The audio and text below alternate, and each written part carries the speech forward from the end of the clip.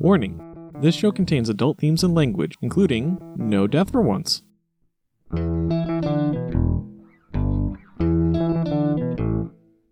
Disevidentia is an inability to reliably process evidence, and this is a podcast all about it.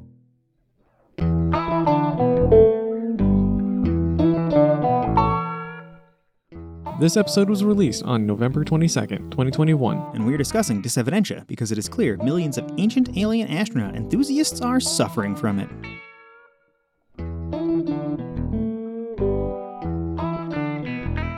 I am Squeaky. And I am Mako. We discuss logic and evidence because someone has to pick up History Channel's slack. You can support us by becoming a patron at patreon.com/disevidentia. If you spent all of your money carving giant megaliths for alien spaceships to land on in your backyard, you can still like, subscribe, and leave a review to help us out.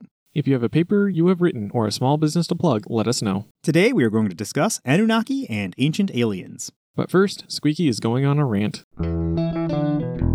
Is that date correct? Look correct. I feel like I used my 2022 calendar. 15 plus 7 is in fact 22. That's how math works? Yes. For writing software so long, I can only do +1 and -1. Uh-huh. So many people are talking about freedom. Freedom to run their businesses how they want, freedom to skip the vaccine, freedom to say anything at any time. These same people never talk about responsibility. Responsibility to not discriminate in hiring practices. Responsibility to not infect people with preventable diseases. Responsibility for the results of what they say. In some places, it is illegal to discriminate based on gender or race when hiring. Even in places where it is legal, it is generally shunned. The people clamoring for the freedom to discriminate when hiring are the first to complain when that freedom is used against them. They choose not to understand that reciprocity is the responsibility of all members of a society. The people demanding freedom to be unvaccinated are at best uneducated. Often, when they are on death's door from COVID, they are demanding the vaccine. At that point, it's too late. They would know that if they hadn't shirked their responsibility to understand their own decisions. Likely, they wouldn't be anti-vax if they had responsibly educated themselves. People ignore the results of their words while demanding the freedom to say anything. For many, this just means creating an environment hostile to people different from themselves. But for many with a platform, it means creating a hostile society. That is exactly what some people want. Horrible people. Most of the people defending public displays of discrimination and similar bullshit are the first to complain when they're excluded from spaces specifically to be safe from their intolerant bullshit. When a 17-year-old kid brings a gun to a protest that he had no business being at, the people sharing the ideas that got him there share in the responsibility. What pisses me off the most about this is when these people ignore that they have the freedom to express these fucked up views because they are in a position where their problems in these areas are already solved. You don't hear rich white guys complaining about racist or misogynist hiring practices. These are pretty much the only people claiming these issues don't exist. When I say rich, I don't mean wealthy. Plenty of middle-class folk are deluded here too. Only people who have been living in a mostly disease-free society have the opportunity to complain about vaccines.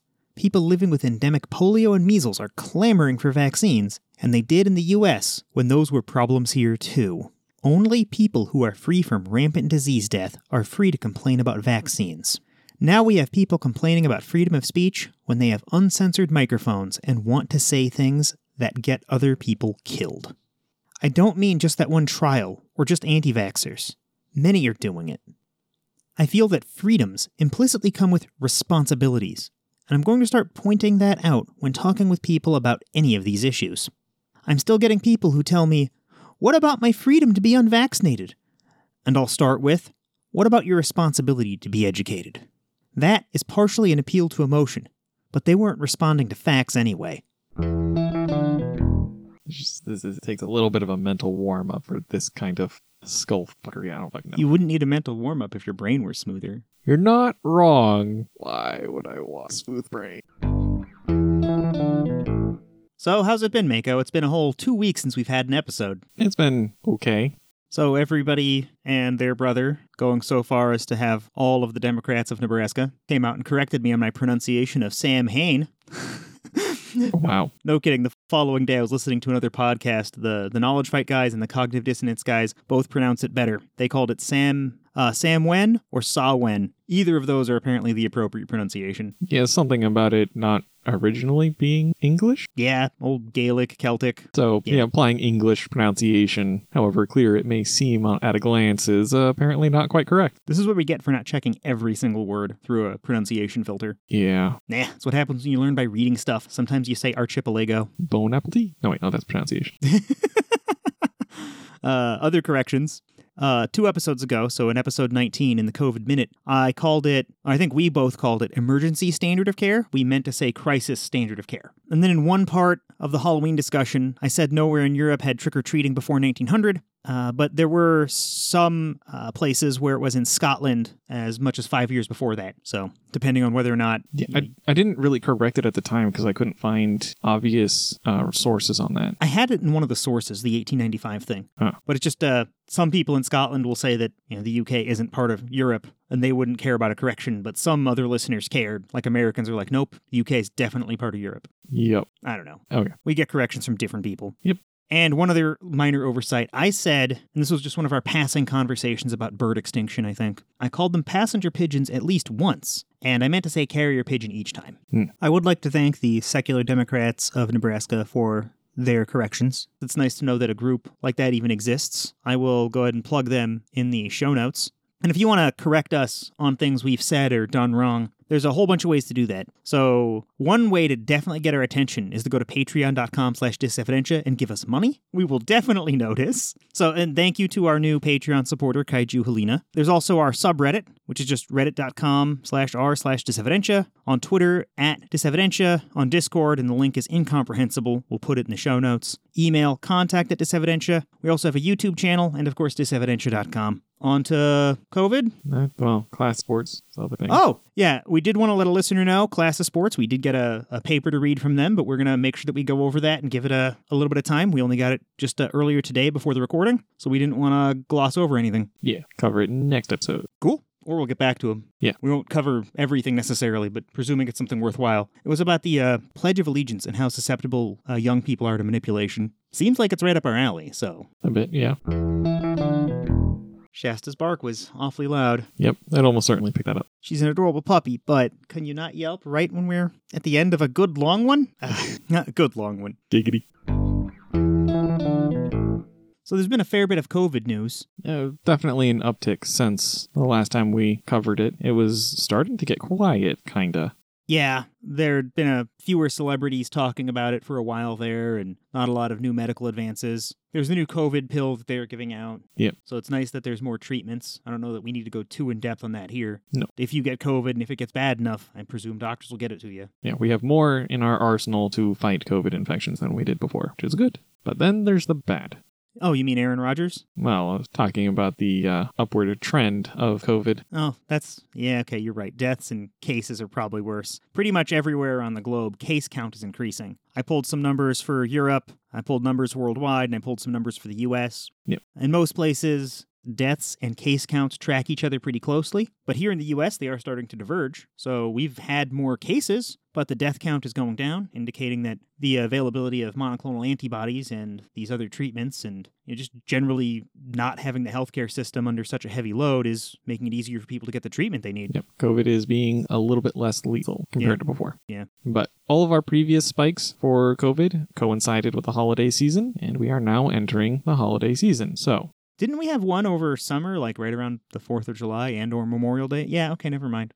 They weren't as aggressive as the Thanksgiving ones. Yeah, Thanksgiving ones were always very aggressive. Yeah, you can see it in the charts. It's kind of ludicrous. Yeah. So yeah, if you are meeting with family for the holidays, make sure everyone's vaccinated and boosted if that's appropriate for your situation. Mm-hmm. And try to keep it small. We're having a few people over for Thanksgiving, but it's going to be, I think, 10 total family members. So it's going to be pretty small. Try to minimize the risk. And we're all vaccinated. Almost all of us have boosters who can. And yeah, I'd still get my booster. Yeah, you have just the J&J, don't you? Yeah. It's one of the less effective ones against Delta. I mean, it's still better than not being vaccinated, but once you get it combined with the Moderna or Pfizer, you'll be like... And it's been about 6 months, so its effectiveness has waned. I was speaking with the person when I got my booster. Apparently, if you got the J&J, the new rules are you can get a booster 2 months after. Huh, that's both great and terrifying. Well, you don't have to. I think right now they're still thinking that if this goes on like this, it's going to be 6-month boosters for everybody. Yeah. And if that happens, everyone with the boosters is going to be very safe, as long as you don't use homeopathic boosters.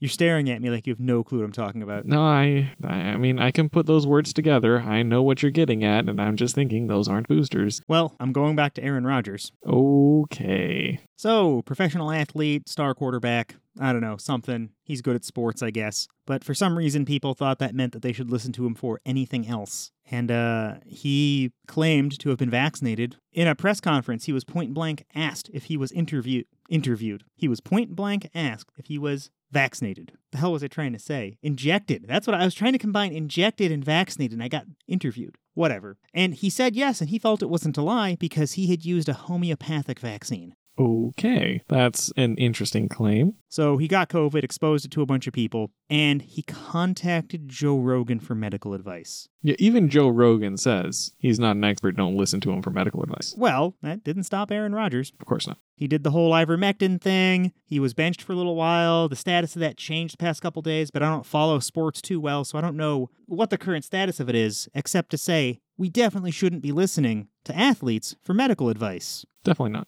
I first heard about it in a Reddit discussion, but I verified it. It's been all over the news. So we've got NBC Sports. I like the Wikipedia summary. It's just a great no bullshit summary. They even bring up a couple of the names. They call him Karen Rodgers or Throw Rogan.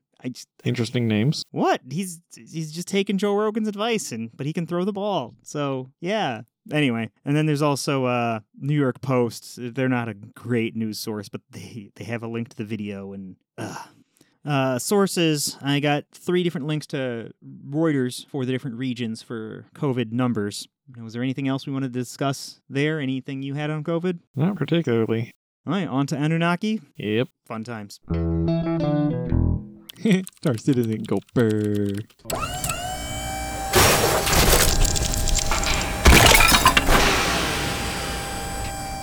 Not again. Human, assume the anal probe position. What the shit, Squeaky? Who gave you a crane? Did you feel like you were being abducted by aliens? I swear to Zeus. Well, if you don't feel abducted, we can't really use that as research. You destroyed my computer. You can get a new, better one custom made at abkcustoms.com. Is that abk-kustomz.com? Sure is. I know some of the crew over there. They're smart and eager to please. Oh, wait.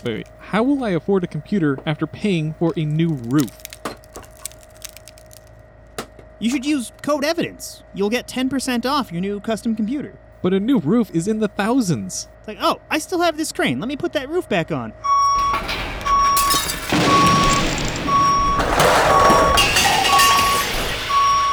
You can't just... Here, you can hold it on with this roll of duct tape.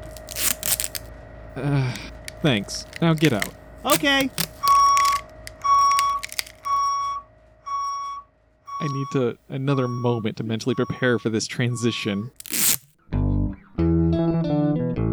So, ancient aliens and Anunnaki. Yep. I know there's a subtle distinction between these two things. One is sort of a subcategory of the other, or... Anunnaki is a subcategory of ancient aliens, yes. Yeah, and then that's both tangentially related to the concept of ancient astronauts, which is just... Near as I can tell, ancient astronauts and ancient aliens are pretty much synonymous. When I've been talking to people, they've been reserving the ancient astronaut label for the people, the humans, as opposed to the extraterrestrial component of it. But it is always related to extraterrestrials. Yeah. And I guess on that, trying to look at this from the outside in, the first thing we tried to do was get an idea of what these people believe. Yeah, we want to have something that, as close as we can get to a concrete claim for us to look at the possibility of, to investigate, see if we can gather any evidence for. Yeah, so I started some discussions on Reddit. Nothing major or amazing, but I did ask what people believe, what good sources were. We spoke with someone who has a close emotional tie to someone who fervently believes in Anunnaki, and asked them what this person believes. I mean, there are some themes, but in terms of getting at truth, there's no consistency. Yeah,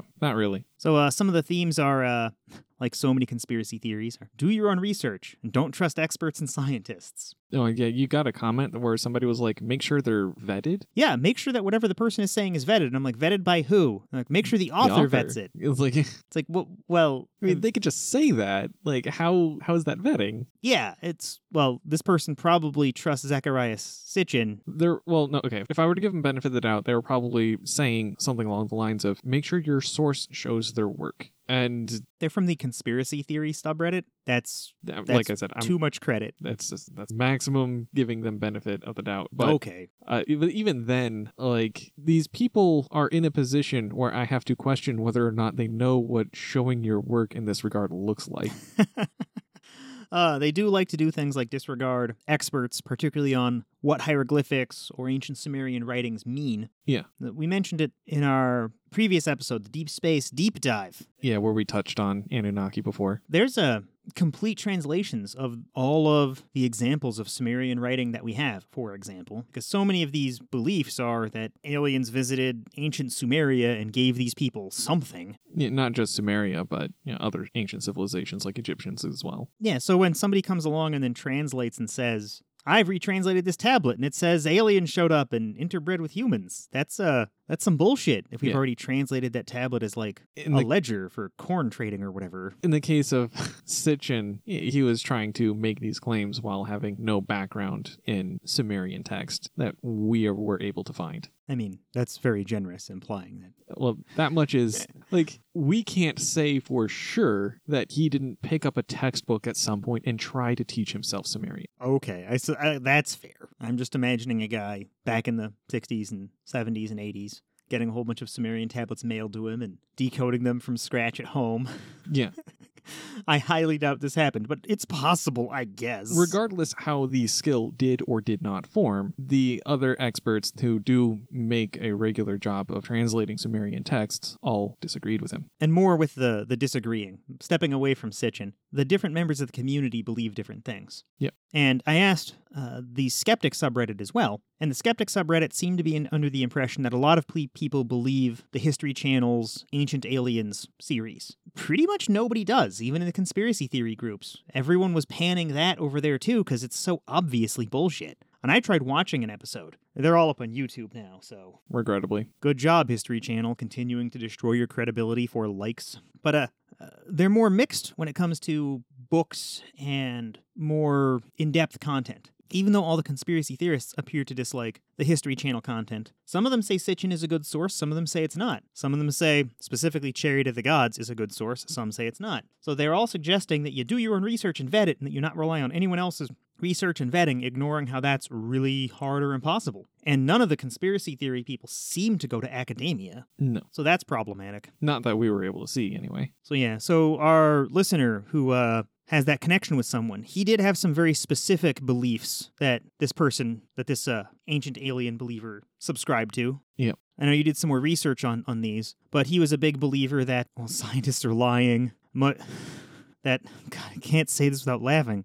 And this is a common thread. This is not just this one person, but lots of people believe that that humans couldn't do it, whatever it is, build some monument. People have it in their heads that these are ancient peoples with very, very limited means, and they couldn't really do anything extravagant or marvelous as a result of their limitations. And depending how we define marvelous, that might be true, right? You're not going to see any microchips or electrical lights before there's infrastructure to make electricity. So, yeah, you can still do marvelous things, but it's going to be on the order of, let's make fantastic stoneworks and woodworks, metalworks. Yep. But you're not going to see a rocket ship or a spaceship, so these people dig around for evidence of rocket ships and try to make it seem like clearly somebody else intervened. Another belief was that the Baghdad battery, which we've talked about that before. Yeah. Right, we're not even certain it was a battery, and if it was likely just used for electroplating. So, actually, do you want me to cover that in detail right now? Because I did actively research that one. Okay, so let's save that for just a moment. Sure. But let's finish up with the beliefs. Yeah. This person believes that the Baghdad battery was used for light. Yeah. Out of hand, that's ridiculous. Yes. Because that requires infrastructure. Making LEDs or light bulbs requires knowledge of vacuums, glass blowing, fancy wires that are either tungsten or bamboo. None of that existed in ancient Egypt. The person claims lasers were used to cut blocks, but that's ridiculous also, because We see tool marks. Right? We see like Mhm. lines where saws were used. This person believes that the Anunnaki, this group of ancient aliens, came to Earth to mine gold. Just stupid for a whole bunch of reasons that we'll cover, I'm sure. Yep. And this person picks on little words like kingship or various ancient god beliefs to try to insert a powerful extraterrestrial entity and say that this was God. And this is one person. And every person who believes these things is going to believe something slightly different. So trying to approach it is going to be very difficult. So what you should do is get Mako to research it for you. Oh my god. Sorry. You did do the bulk of the research for this next segment, though. Yes, I did. And yeah, I did focus my research on these specific claims. And there's more to the whole Anunnaki, ancient aliens thing than we could cover in one episode, probably more than we can cover in 10 episodes. I did focus my research on the claims that are being made by this one specific person. And there is a lot to ancient aliens and Anunnaki, so like more than we would be able to cover in probably even 10 episodes. We're probably not going to do 10 episodes on all of this, but yeah, we need to focus somewhere, and I decided to focus on the claims from this individual person. We discussed this earlier, and you didn't like this analogy, or this whatever. I pointed out how easy it is to make up bullshit, Yeah. and how hard it is to debunk bullshit. Yeah. People can make bullshit literally faster than we can just talk about it. So, as soon as we make 10 episodes, there'll be 10 more episodes worth of content. Well, okay, that is both awesome and terrible, because if they feel that they need to make up new bullshit, then that means they are moving the goalposts, they are acknowledging what we are saying, and they're moving the goalposts on our account. Oh, that would be pretty awesome. I was just thinking they're making bullshit because that's how they make money. Well, some of them do, yes. I'd imagine most of the people we got feedback from on Reddit, they're not making money off of this. That's probably true, but they're making bullshit for their own reasons, a lot of them. No, they just feel it's correct. That's how these things usually go. I'm glad they're trying to be correct. At least they're wrong, honestly. Regrettably.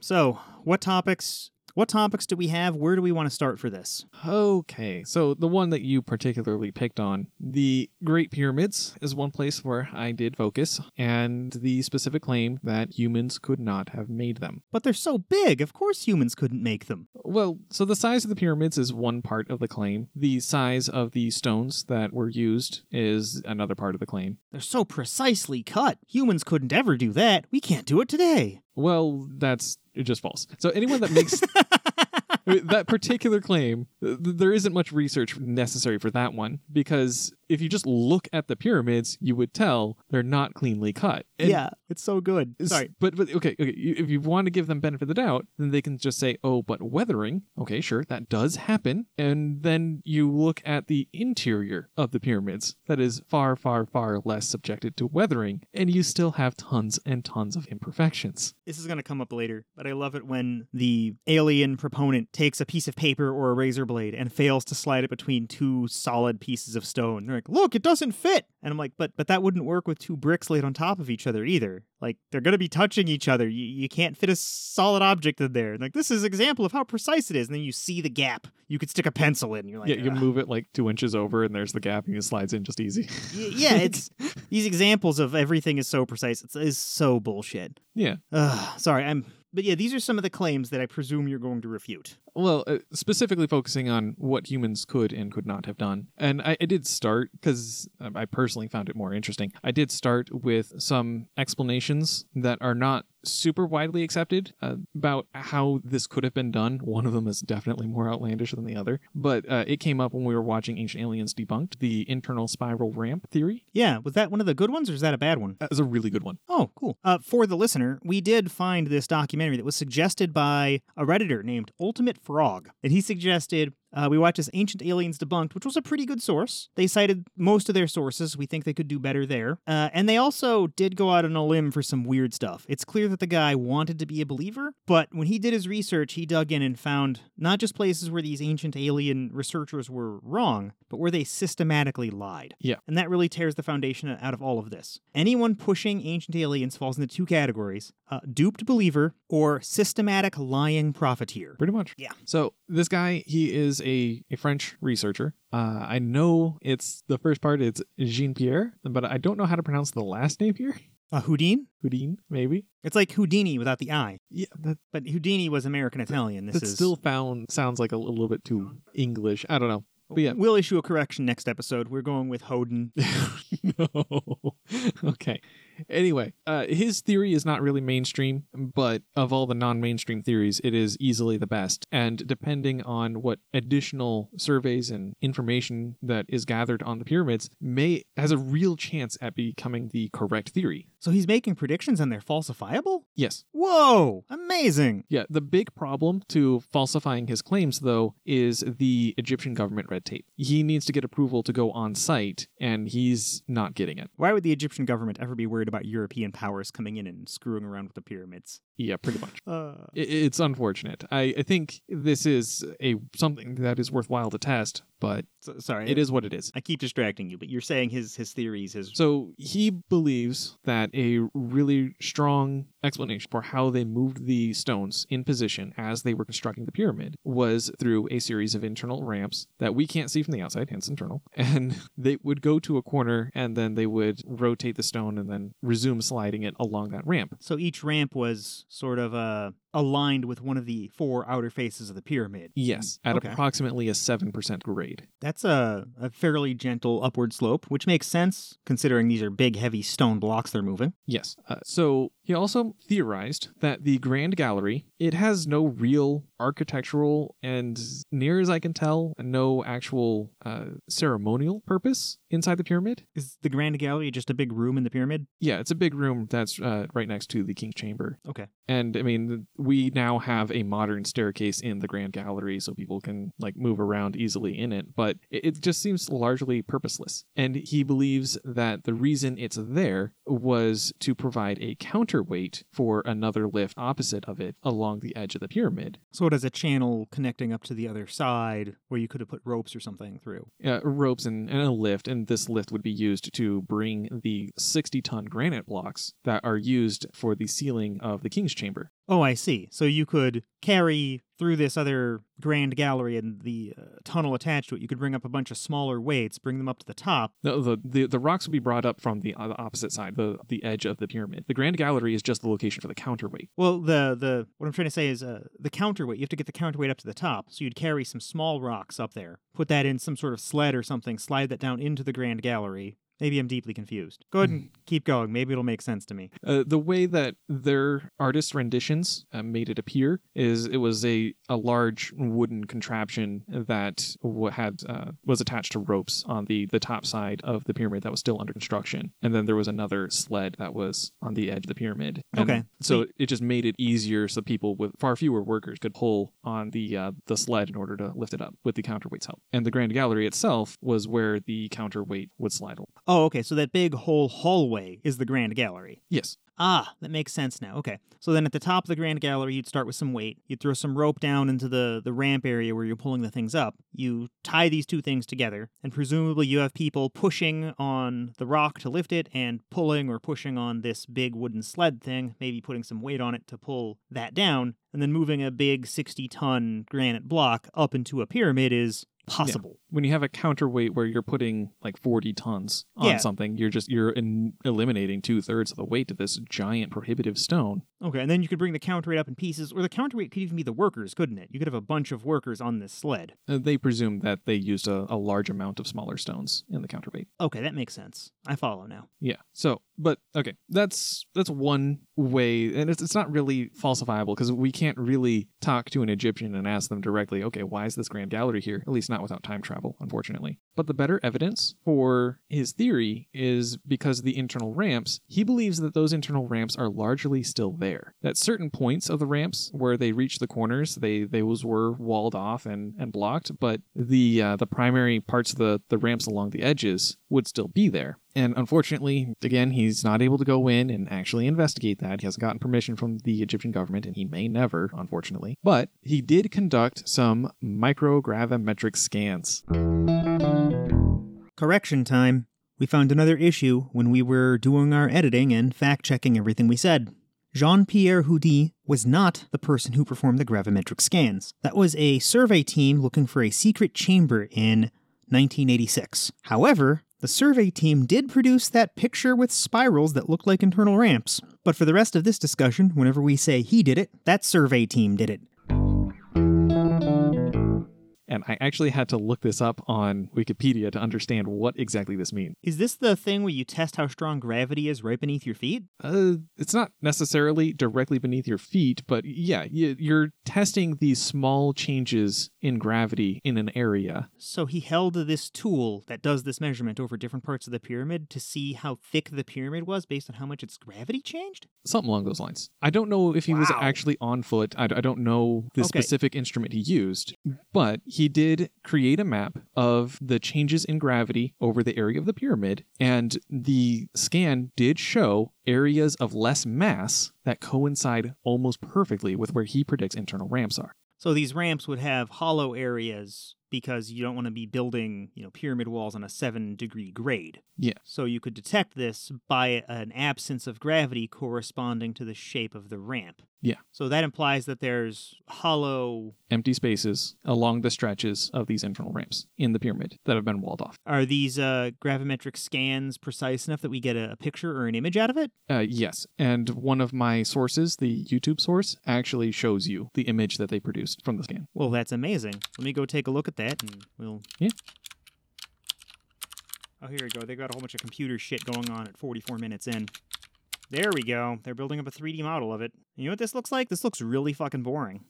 Yeah, these fuckers don't talk about aliens. They're not flashing bright lights at us. They have computer models of, stone blocks. It's like they're seriously busting out, some, CAD-looking Fusion 360 software, where it's like, and this is how much weight's on this corner of the stone block.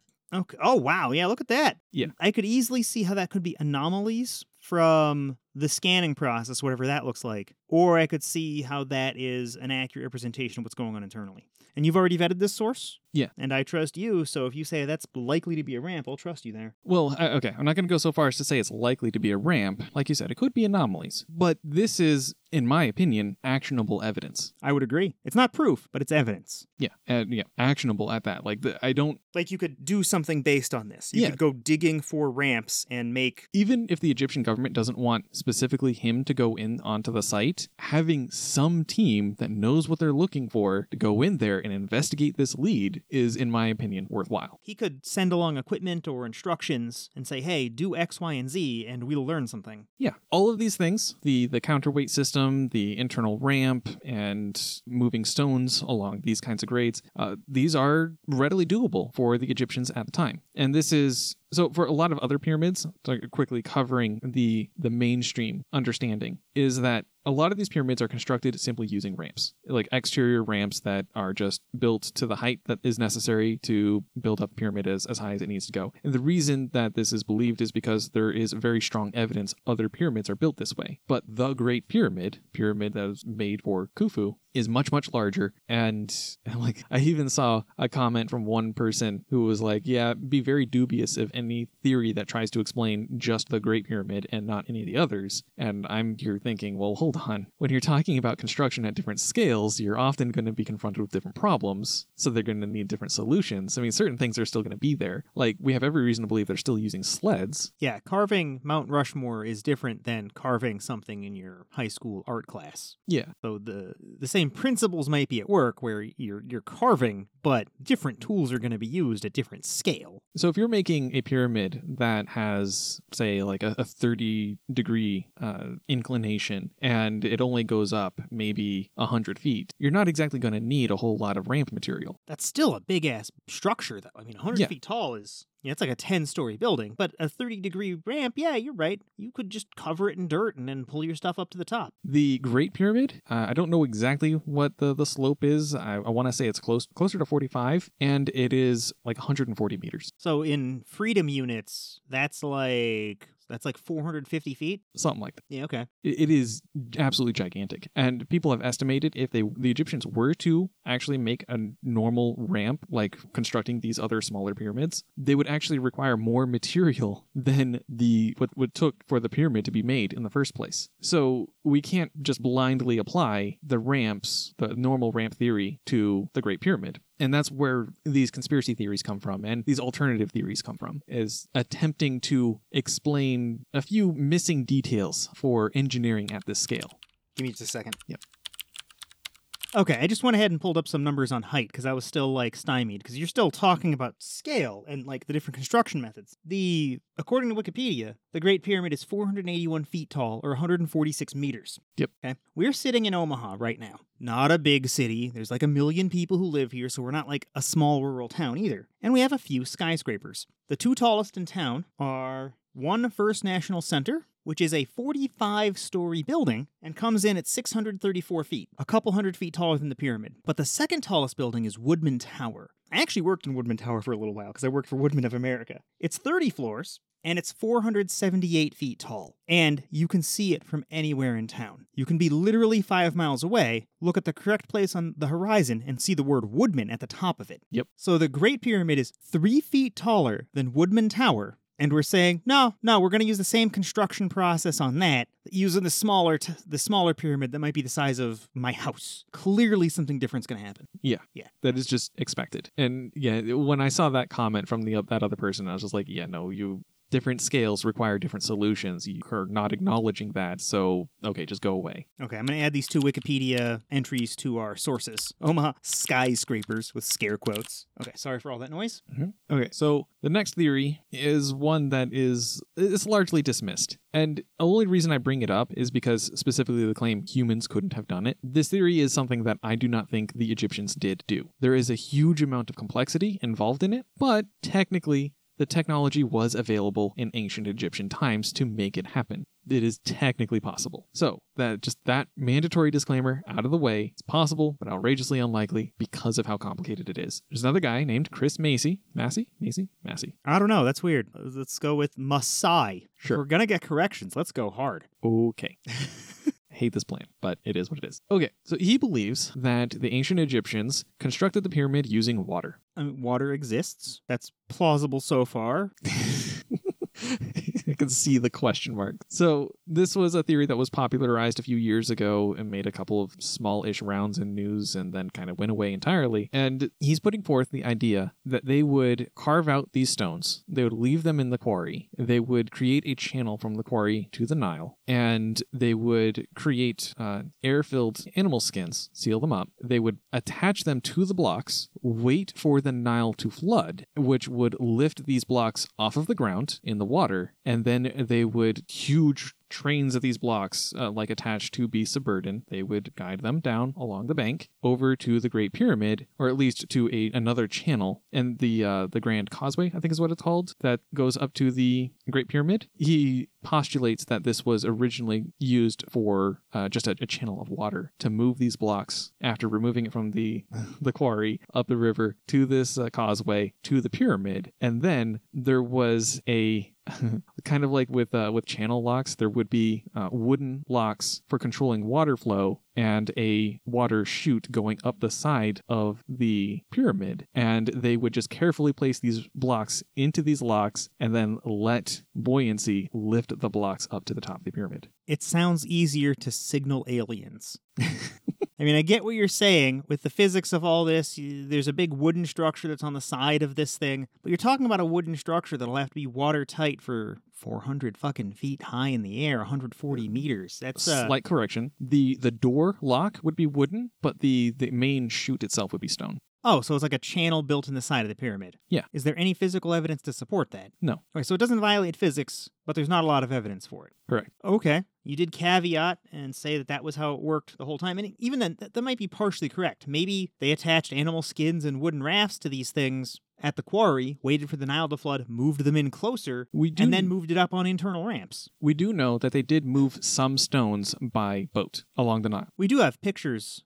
of that, don't we? Or pictograms, where they've drawn it in like hieroglyphics. And Yeah, so we know that is a thing they did do, but engineering complicated locks that move up the largest structure of the ancient world, that's something else entirely. Well, it was the largest thing at the time. No matter how they did it, it was going to be impressive. Yeah. They do have a video that, and I do got a couple of other things that talks about this. They do have a video where they try to explain the step-by-step process of constructing a pyramid using this technique, and that was pretty informative. And towards the tail end of the video, they briefly cover high-level details for things they consider evidence for this theory. I don't remember all of them. I do remember that they claimed that there was what appeared to be flood damage near the bottom of the pyramid, and this would support the idea, but like... That also could be flooding. Yeah, 4,000 years, there's probably going to be some flooding. You're going to experience water damage, but also I tried to look up other things to corroborate that claim, and I couldn't readily find any. Corroborate the flood claim or corroborate their using water this way? No, that there was flood damage there. I see. Yeah, because I wanted to get some other context, because they were clearly presenting it through their own lens, and if there was flood damage, I wanted to see that through a more neutral lens if it were true, and I couldn't find that. Okay, that makes sense. Yeah, so I did also find a research paper where they absolutely did confirm a canal extension that connected the Aswan Quarry to the Nile. So that's neat. They were doing something with water and their quarry. The simple explanation is just what was depicted in the hieroglyphs, where there's moving stone on a boat. But I don't know, it's something that vaguely supports this theory. So this still all comes back to the central idea of these people weren't dumb. They just didn't have the benefit of all of the technology and all of the engineering we already have. Yeah, they were quite smart. They devised clever means of moving rocks. We know they floated rocks down rivers using technology. Yeah. Not that boats and animal skins are super high tech, but it's high tech enough to move a big chunk of rock. And then they custom built some system, likely some sort of ramps with counterweights and whatnot, to get these rocks up onto the pyramid. Especially considering that they managed to do all of these things when the strongest metal they had available to them was copper. That's pretty good. It was pretty impressive. They were limited by materials mostly. Like they did really well for what they had. And if they had more, they would have done more. I mean, it's, again, like you said, it's not that they were stupid. All right, so these other sources you have, though, let's just hit those URLs real quick. Yeah. Oh, okay. So the one other source that does talk about the more traditional, the mainstream belief of how these things were constructed. The pyramids were constructed. We did find a ramp that had some really interesting construction. It was at the stone quarry, Hatnub, I don't know, smooth ramp flanked by staircases and post holes. So things you could stick like a wooden beam into and then wrap some rope around it and then have people on the stairs pull up a sled. That's pretty clever. Give people a good high traction surface to work with, like stairs. Yeah. Pull rocks up a smooth thing. Okay. And they say using this, they could handle slopes of 20%. That's a very aggressive slope. That's rough. I don't like doing that on my bike. Yeah. And then, even better, the tools that were recovered from this site where this ramp was located had the inscription of Khufu. So we do believe that this ramp existed and was used at the same time of the Great Pyramid's construction. So again, a bunch of corroborating evidence. Not hard proof, but the body of evidence is painting a picture. Yeah. Okay. But this was at a quarry, so this was a tech that was used to take stone out of the quarry, but it could have been applied in other places. Probably not to the scale of putting stones on top of the Great Pyramid. That's just, again, the amount of material required is more than the pyramid itself to create that ramp. But this is a tech that could be used in conjunction with other things to help bridge that gap. Okay. So it seems like the big mystery is, because we have confirmed some things. They definitely used these ramps to get the stones out of the quarry or up this one incline. They definitely used water to float some of the rocks out. We know how they did some of this. The big mystery is still, how did they get the rocks up on top of the pyramid? Mm-hmm. And we have ideas for that, but no confirmed definitive stuff. Based on my research, the strongest theory, I think, is the internal ramp hypothesis. Seems good. So some of your citations here, the ramp contraption you have a link to Live Science. For some of the more conventional methods, you link to the BBC, and they have an article about the Great Pyramids. You've got a link to a paper at academia.edu, engineeringsociety.com describing Chris Massey's theory about the channel locks. Yep, and a YouTube video describing it as well. Okay, there's that. We'll approachable way. You also have a Wikipedia link to microgravimetric scans and the BBC's description of John Pierre Houdin's can't say it with a straight face. Okay. With John Pierre Houdin's non-mainstream internal ramp theory. Okay. That's a bunch of good sources for this. Yeah. When Point Blank asked if he'd been vaccinated. What did I say? Point Blank? Yeah, it's what happens when you leave the N out of Point Blank. What? Okay. I accidentally said a color. Oops. Get a box of Crayola. Like right now? I go get one. So the next broad claim that I started researching right after that is the notion that the stones for the Great Pyramids were cut with lasers. Which is obviously true. Fuck off. So no, we pretty much know that they were quarried. So there is kind of a smoking gun, so to speak, for this particular claim. Rather that we know that these stones were quarried out of the ground. I mean, we have spots where they were carved out of the ground, and probably some that are halfway carved, right? Pretty much. We have. We have an obelisk. It's pretty popular. An obelisk that is still attached to the ground, and we'll even show you this image right here. But it's busted. Yeah. So we believe that it was abandoned because of this fracture. The fracture occurred at some point while it was still being quarried, and they're like, well, we can't use this obelisk anymore. So we'll be sure to link to this. There's a Wikipedia picture, right? But imagine it looks like a dick, and the tip has been broken. A broken dick. It looks like a broken dick. I would not describe it that way. I do not understand why you, Am I wrong? A little bit? And it's big, but it clearly has a tip. Okay, moving on. we're moving the fuck on. So this is, what is it actually called? I remember this. This does have a real name. Yes, it does. Is it the Aswan Obelisk? That sounds correct. Yeah, I'm sure we'll get corrections on our pronunciation there too. So why don't we call it Aswan? Oh, the Wikipedia article is unfinished obelisk. Okay. Yep, and it's in the Aswan Quarry. Okay, so that is pretty much a smoking gun for how old this works. They clearly were carving out the stone around the obelisk, and they were going to start carving out the stone underneath it as well until it was detached, and then they would smooth it out. And we're very confident that this is just how they got the stone out of the ground. Exactly how they removed the stone, okay, there's a bit less agreement there. There is the belief that it was just struck repeatedly by many, many workers with other stones until they chipped the stone off gradually until they got it into the shape they wanted. And if you look at the picture again of the obelisk itself, it definitely seems to have some marks that make you think that that is possible. That they were striking it repeatedly? Yeah, those indentations that they have. Yeah, it definitely looks like it's been worked, or I don't want to say machined, but if I saw that today, I'd presume it was some sort of automatic pounding type situation. Looks like that happened. Maybe like jackhammered or something. Yeah. But I could also imagine replacing that effect with a team of a dozen slaves pounding away at it. Yeah, copper wouldn't do so great here, but there are other things that they did manage to work into the workflow using copper. So we know we have a very good idea that is how that worked. And for making finer cuts, skipping down to bottom of my sources here, for making finer cuts, we do have very high confidence in that they also used slabbing saws. They just had this was covered in the Ancient Aliens Debunked. Those copper tools they were talking about? Yeah, and they would drop grains into the cut, and then they would just run the saw back and forth and let the grains themselves do the cutting. Yeah, so for the listener, just imagine a flat piece of metal. Any metal works. It doesn't matter what the metal is. You probably even get away with plastic if you really wanted to. Mm-hmm. But you'd rub it over a surface, and you'd put some sort of abrasive between your saw, your piece of material, whatever it is that you're pulling back and forth, and your workpiece, the stone you're cutting, and you just pull and push the sand back and forth, and because sand has little particles of quartz, which is very hard and very durable in it, you wind up abrading away a portion of the material you're working, which is why you could use probably even a wooden beam or something. But I imagine you'd use copper because it holds up better, and when the copper breaks off, the little bits of copper can help cut too. So you're rubbing this this flat copper thing edge on the piece of wood, and you keep adding more of this fine sand, and your fine sand is cutting away, and I imagine it would leave you with a really smooth cut after a while. Yep. Yeah, because anytime I want to smooth something out, I use sandpaper. Yeah. So it was pretty apparent early on in my research that this was just how it worked, not lasers. But I kind of wanted to, I was going to say channel my inner Mythbuster. I don't have access to lasers yet, but... We're working on it. You're working on it. We are working, like, no joke, we are working on it.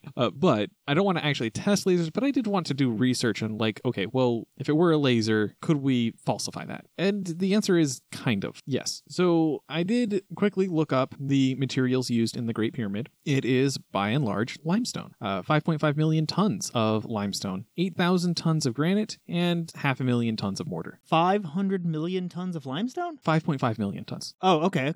Sorry. 5.5 million tons of limestone, 8,000 tons of granite, and how many tons of? 500,000. 500,000 tons of mortar. Was used in the construction of the Great Pyramid. Yes. That's a fuckload. That's like 6 million tons of stuff plus some granite. Yes. Yes, it is. Good job.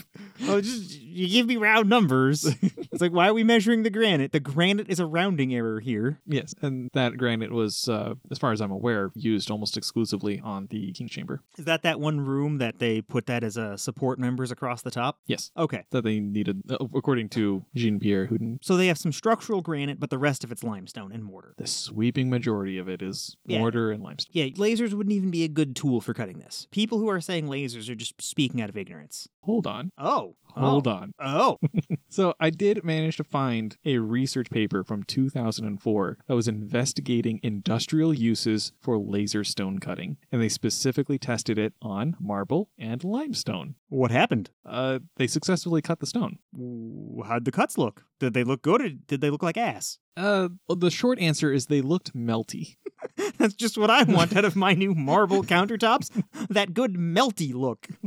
Okay, so yeah, I wrote down some notes from this because I actually read the research paper in full. It's a pretty short one, a good easy read. What's the URL for that one? This is the site crx.ist.psu.edu. So Sightseer, they're just rehosting another paper. Okay. Sure. So I did write down for the laser nerds out there, this is a CO2 laser. It had a maximum output power of 2.5 kilowatts and a wavelength of 10.6 micrometers. That's a pretty big one. If you're going to buy one of those machines from China, you can buy a 40-watt laser for like $800. And if you start dropping real money, you can get like a kilowatt laser for like 10 grand. They did say this was for industrial purposes. I quoted a particular section of this. Laser cutting involves a thermal process that consists of rapid and localized heating of the stone with the formation of a blue-colored plasma at energy densities of about 10 to the 7th watts per square centimeter in a melt shearing process. So, for perspective, watts. Okay, 10 to the 7th watts. That's 10 million watts? 60-watt light bulbs. That's a typical incandescent light bulb to like light up one room. If I'm doing my math right, that's like 160 or 170,000 60-watt light bulbs, but you're cramming all that down into the size of one fingernail? Yeah, that would obviously melt stone. So that might seem super obvious to you, me, and most of the listeners, quite honestly, but I wanted to specifically quote this section because it establishes that the heat being applied to the stone, causing it to melt and then to separate, to cut? I was going to say like kind of to aerosolize, but yeah, it goes through changes of the state of matter in order to remove it and separate the stone into two separate pieces. So like you're saying if you laser cut some rock, you don't want to breathe that? Probably not. No, definitely not. Okay. Ruined my weekend plans. So there is heat-related damage along the cut edges of the stone. Go figure. We cut the stone with heat. It got warm. Oops. Okay, yeah. That would leave evidence. It would, like, as you say, look melty. There might be stress fractures from heating and cooling. So a lot of the melty appearance, we could once again go back to, well, it's been around 4,000 years. It's weathered. How weathered does something get in the Sahara Desert? I mean, there's wind and there's sand. I guess, but I mean, you're going to get rid of all the melty evidence all over the thing? It's preposterous. Okay. Yeah. Not all. And certainly less so, much less so in the interior. Oh, yeah. There's not sandstorms on the inside of the pyramids. No. Going more on to the study, it found that moltenizing marble and limestone created an abundance of calcium oxide along the cut surfaces due to thermal decomposition of calcium carbonate. So chemical traces. Yes. Did we find those on the pyramids? Not that I was able to find at all. Okay. So, yeah, we've actually done stone cutting with a laser for industrial purposes. Granted, it was a CO2 laser. Maybe that matters. Maybe it doesn't. Probably not. But it left behind calcium oxide. And we would see that in abundance in the Great Pyramid if it was laser cut. And near as I can tell, we do not. What about the granite rocks? Do you have... I was unable to find anything for industrial cutting of granite with lasers. Oh, so it's just impractical. If it works, somebody would be doing it somewhere. Okay. I guess that's one interpretation. I don't want to make too many claims there, but yeah, I looked. I couldn't find anything about laser cutting granite. Okay, that makes sense. Yeah. And even then, I presume if we did, there'd be chemical evidence. Absolutely. It's the same basic idea. You're applying a shitload of heat that's going to cause some kind of chemical change at the cut site, and that's going to leave something behind. So on that fuckload of heat, 10 million watts? 10 to the 7th, 10 million. Yeah. That sounds incredibly high, but I guess that's per square centimeter. Yeah. So they wouldn't have to be hitting the whole area. I know they have laser cutters that are like 10 watts or 2.5 watts, and those can engrave metal and carve wood. But I guess they're just doing it over a tiny, tiny area, so... They didn't go into a whole lot of detail as to like the exact size of the cut, so they may be fiddling with the numbers. The laser might be smaller than a square centimeter. I don't know. I didn't really get that kind of information from the paper, but yeah, per square centimeter, 10 million watts is what they said. So if they do bring it down to like 1 square millimeter, they could do that with like a 100-watt laser, because it would be, if you get 100 watts... Maybe not 100. That still sounds a little low, but yeah, lower. Yeah, Yeah, you're right. But some fathomable amount, right? Because just 100,000 watts is like a bunch of houses. Yeah. But 100,000 watts per square centimeter, but only for 1 square millimeter, that's totally doable. Yeah. If they are doing it over such a tiny area, they could also be like adjusting the focal distance of the laser. So maybe they're taking multiple passes. Yeah, they did describe that it takes a little bit of time for the cut to occur. I didn't read anything about passes. They were just like, yeah, it happens over a period. It's not like a lightsaber or anything that just does an obnoxiously clean cut in just one pass like you see in some sci-fi movies or anything like that. No, they have to hit it with a laser. They keep it there for the cut to complete, and they move very slowly. So maybe our lasers just aren't as good as alien lasers. Well, we don't have an exact idea for how long the aliens took, according to these allegations. The paper did describe it as like not being an instant cut or anything. Like it took time to cut through the stone. Stupid, lazy lasers. Okay. So, but on this topic of cutting stones with lasers, I did find something else. This is just an honorable mention. It's weird. It was almost certainly not the result of a laser. At least that's not the dominant theory. But there is a stone in Saudi Arabia, the Al-Nasla. Look at that picture. It's a very clean cut. Yeah, it's very understandable to look at that and be like, shit, that ain't natural. But even then, that's a thing you could do with that sawing method we discussed earlier. If ancient pranksters were... committed? That's a huge stone. Yeah, that dude next to it looks tiny. Yeah. It's seriously like 4 times the height of that dude. But you could cut that stone with a copper saw and a bunch of sand, and... You could. Looking around, it's Saudi Arabia. They do appear to have an abundance of sand. Indeed. So... periodic rain and sand blasting from just weather conditions there is the primary theory for how that cut was made, but we don't actually know. It could be artificial, or it could be natural. Yeah, but it was almost certainly not lasers. That seems reasonable. It would look more melty. Yes, it would.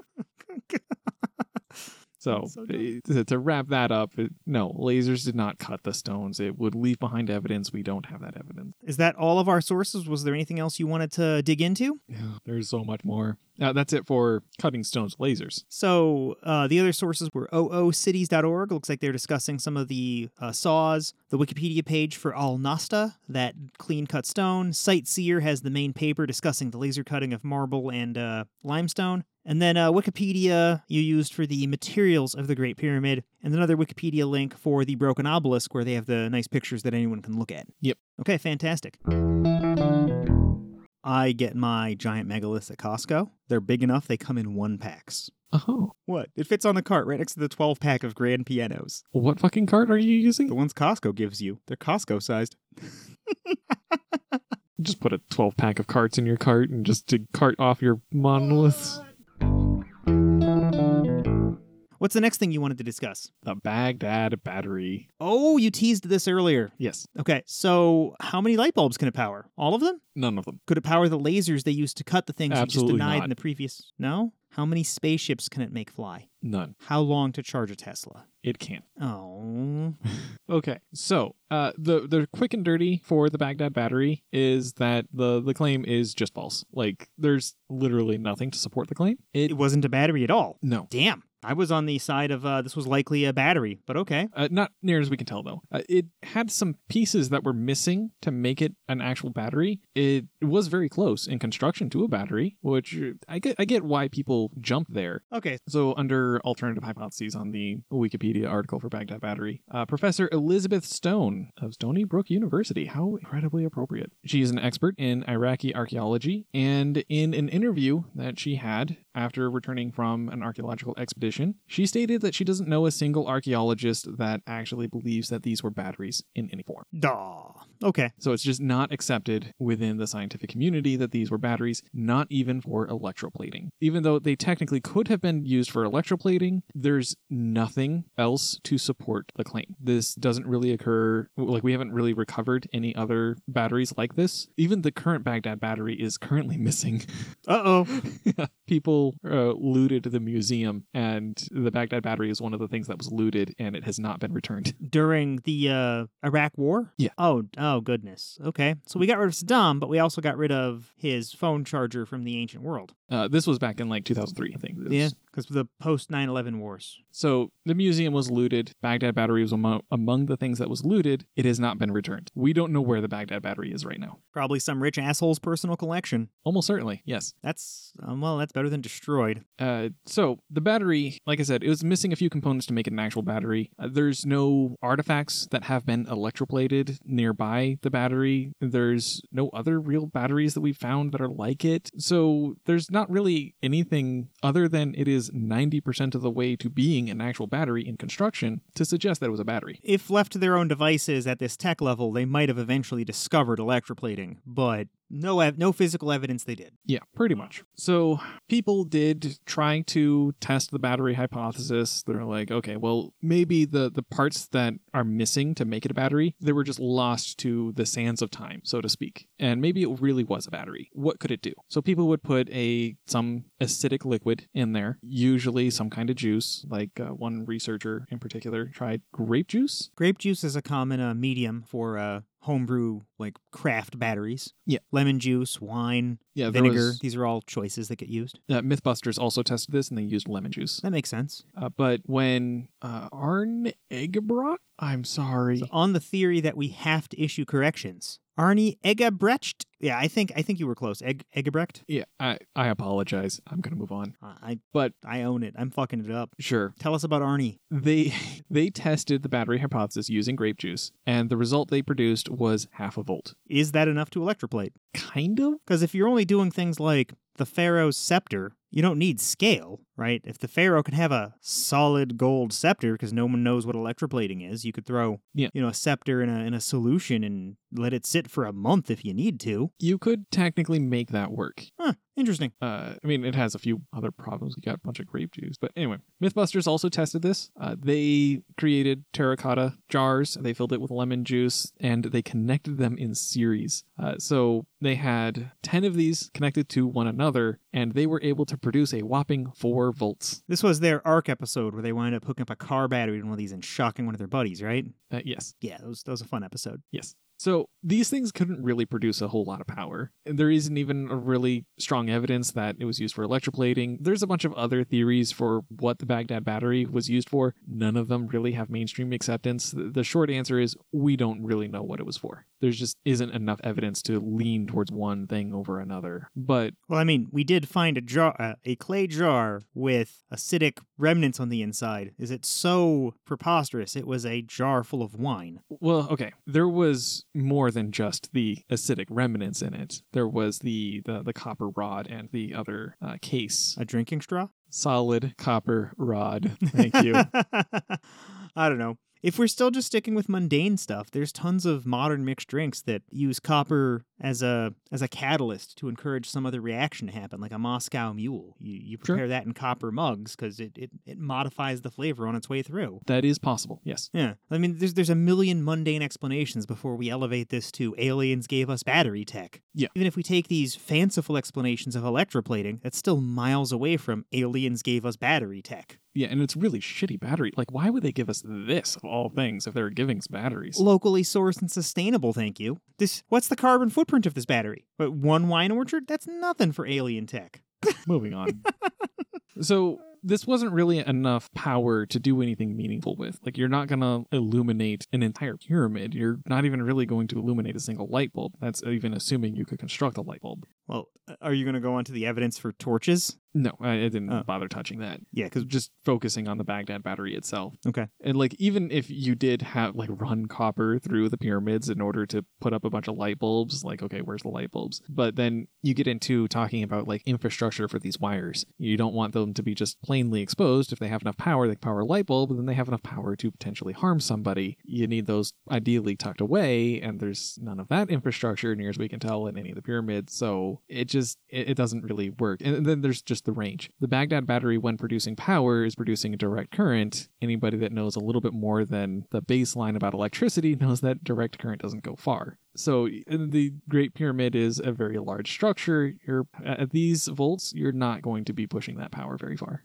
So I'm curious about the actual drop-off there. I think the Great Pyramid might be at the limit of what we can do with modern DC, but even then, you're not talking about modern DC. You're talking about a battery that's defeated by a bank of lemons with nickel and copper nails stuck in them. These are some feeble-ass batteries, if they're batteries. Which we have, again, no real evidence to say they are. It might just be mixed drinks, for all we freaking know. Yep. Okay. Could be. So ancient people getting hammered, that seems really plausible. The main source for that, you've got Wikipedia, but you also mentioned this other paper, this other thing? Well, they're all things that are mentioned in the Wikipedia. Oh, so the sources of the Wikipedia article? Yeah. Okay. Sorry, your head's been back with the ancient pyramids so long all these new events just melt together. Yeah. You gotta stop using lasers on these ideas, man. I know. So that discussion of the Baghdad battery was pure gold. Oh my god. I see what you did there. Just like this segue. Uh-huh. Okay. So You want to tell us about... gold. Yes. The claim that Anunnaki was interested in our gold, which if any of you have not seen the movie Cowboys and Aliens, it's actually kind of good. Give it a watch. Yeah, I'm not going to say it was good, but it was... I don't know, I didn't want the 90 minutes back. It was enjoyable. Yeah. It was silly fun. Yeah, the aliens came for our gold and they melted it out of the ground and then cowboys shot them with guns because there's gold in them Nar Hills. We're taking it. Yeah. Stop taking our gold. So ridiculous. We're using that. But it's like the same plot holes that apply to that movie apply to real life. There's so much gold and meteorites and shit in space that you have to pass to get to Earth. Yes. And that, specifically that, is what I dove really, really deep into. Okay, so unless the aliens came from Mercury or Venus, they had to pass by the meteor belt, right? The asteroid belt? Asteroid belt, yes. Yeah. The thing between Mars and Jupiter. Mm-hmm. And it's a big-ass circle, kind of even spherical in some ways. They have to go through that to get here. And you're going to tell us all about the gold there? Roughly, yeah. Oh, okay. Yeah. So the problems with trying to extract gold from Earth, when you're looking at it from the perspective of a species that is not local to Earth, that is. Well, you got to deal with cowboys. They could shoot you. Technically, I did cover that. What? No, hold on. Hear me out. It's not as crazy as it sounds. Trust me. No. So I wrote down problems with this. Like, we are a heavy gravity well. I mean, not as heavy. Did you just call me fat? Yes. We're not as heavy as Jupiter, of course, but it's still a significant gravity well. Like, it takes a lot of energy in order to escape. Yeah, I mean, look at those rockets, like from the SpaceX or from the Apollo missions or the Russian Soyuz rockets. Yeah. That little capsule on top, that's not how big they wanted the spaceships to be. 90% of that thing is fuel because it takes a lot of fuel to lift your fuel and to lift the little spaceship at the top because there's so much fucking gravity. Yep. Yeah. And you're talking about hauling presumably industrial amounts of one of the heaviest elements out of this gravity well? Well, yeah, that's ridiculous. But if you're a conspiracy theorist, you can wave that away by saying, super science. They used anti-gravity, the same stuff they used to lift those stones that they cut with lasers. Sure. Like, well, okay, you're not wrong. You can hand wave away just about anything. But this is still relevant when you're comparing it to alternative options, which we'll get to in a moment. But just understand that is a problem, potentially. And then you have weathering conditions on Earth. Like, maybe you have to worry about lightning strikes. That's something that happens on Earth. Not a lot of lightning in space. Nope. Regardless of what Star Trek would have you think. Oh, Star Trek. We love it. Not a lot of rain either. Yeah, maybe getting water into certain parts of your ship is a bad thing. Maybe high winds are disruptive. Maybe, I don't know. Like, maybe you're the aliens from Signs and you melt in water. Don't ever bring up that movie again. Sorry. Okay. And then, on top of all of that, you have potentially hostile indigenous life that you may have to interact with. Well, that's why they didn't mine gold in Australia. They didn't have to contend with drop bears. So none of these things are in the asteroid belt. None of them. Yeah, just drop bears is a good enough reason to stay in the asteroid belt. I follow. God damn it. So, sure, maybe you do have tech where you hand wave away, like, the gravity well. But, like, even if you have that tech, it's still going to be easier to just go to the asteroid belt. So then the question becomes, all right, how much gold is there in the asteroid belt? TLDR, a shit ton. How much gold is there on Earth? A shit ton, but not as much. Wow, okay. That's pretty much what I expected as answers, but okay. Yeah. So I started out by trying to establish how much gold is in the asteroid belt, simply asking that question plainly, and I didn't come up with very many answers because, unfortunately, we don't have a concrete answer for that. We can't. We haven't surveyed every rock in the asteroid belt. Yeah, but we can get an estimate, like maybe a Yes. range or something, yeah. Absolutely. And I did actually gather all the resources and did the math myself for this shit.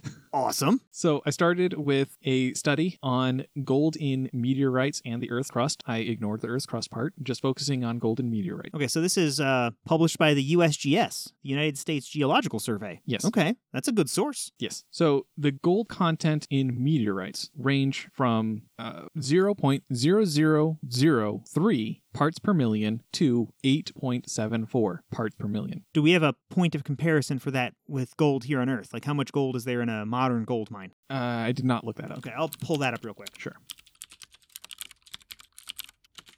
Okay, so a little bit of quick Googling and some question and answers on the internet. There are some people who believe it's profitable to strip mine gold as long as there's 1 gram of gold per 3.6 million grams mined. As long as there's a third of a part per million, so Yeah, 0.3 parts per million, it's profitable. So in this scale you have from 0.0003, that's clearly below that range, Yeah. but up to 8.74. It's clearly way above it. Yeah, that's so if you pick and choose your rocks, you can find rocks that are heavy in gold and profitably mine gold at Earth standards. Don't know what alien standards are, but Mhm. if you're looking for easy gold, those super gold dense rocks are way better than what we've got. Okay. So the next step I took was to establish what the mass of the asteroid belt is. Okay. This is difficult, as you may presume, because it's kind of big and scattered over a very large area. So we're still in estimating territory. But I found 2 different sources that took 2 different approaches to trying to answer that question.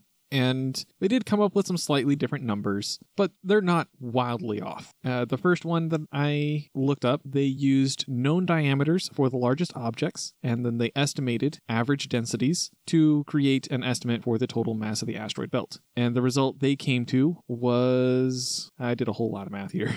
It is 12.25 plus or minus 0.19 times 10 to the negative 10th solar masses. So the Earth is like 0.1% of a solar mass or something on that order. So what we're saying here is this thing is like 1/millionth or 12 millionths of a solar mass or something. So I converted it to Earth masses right here. Oh, look at that. And then I converted again to kilograms. Okay, so you've got a range of about 2.4 followed by moving the decimal point 20 places over. Yeah. So 2 followed by 20 zeros kilograms is in the asteroid belt. So that's a big number, That's the total mass of the asteroid belt, yes. but it's a fraction of Earth's mass. So using these Yeah. other numbers, we're looking at like 0.004% the mass of Earth. Well, So it's tiny compared to the mass of Earth. yes, that's on the lower end. And actually, no, yeah, it's not meaningfully different, but still 0.004%. That is one estimation. I found another paper. Regrettably, the paper was behind a paywall. Fortunately, the information I needed was in the abstract, which is not behind the paywall. Okay, so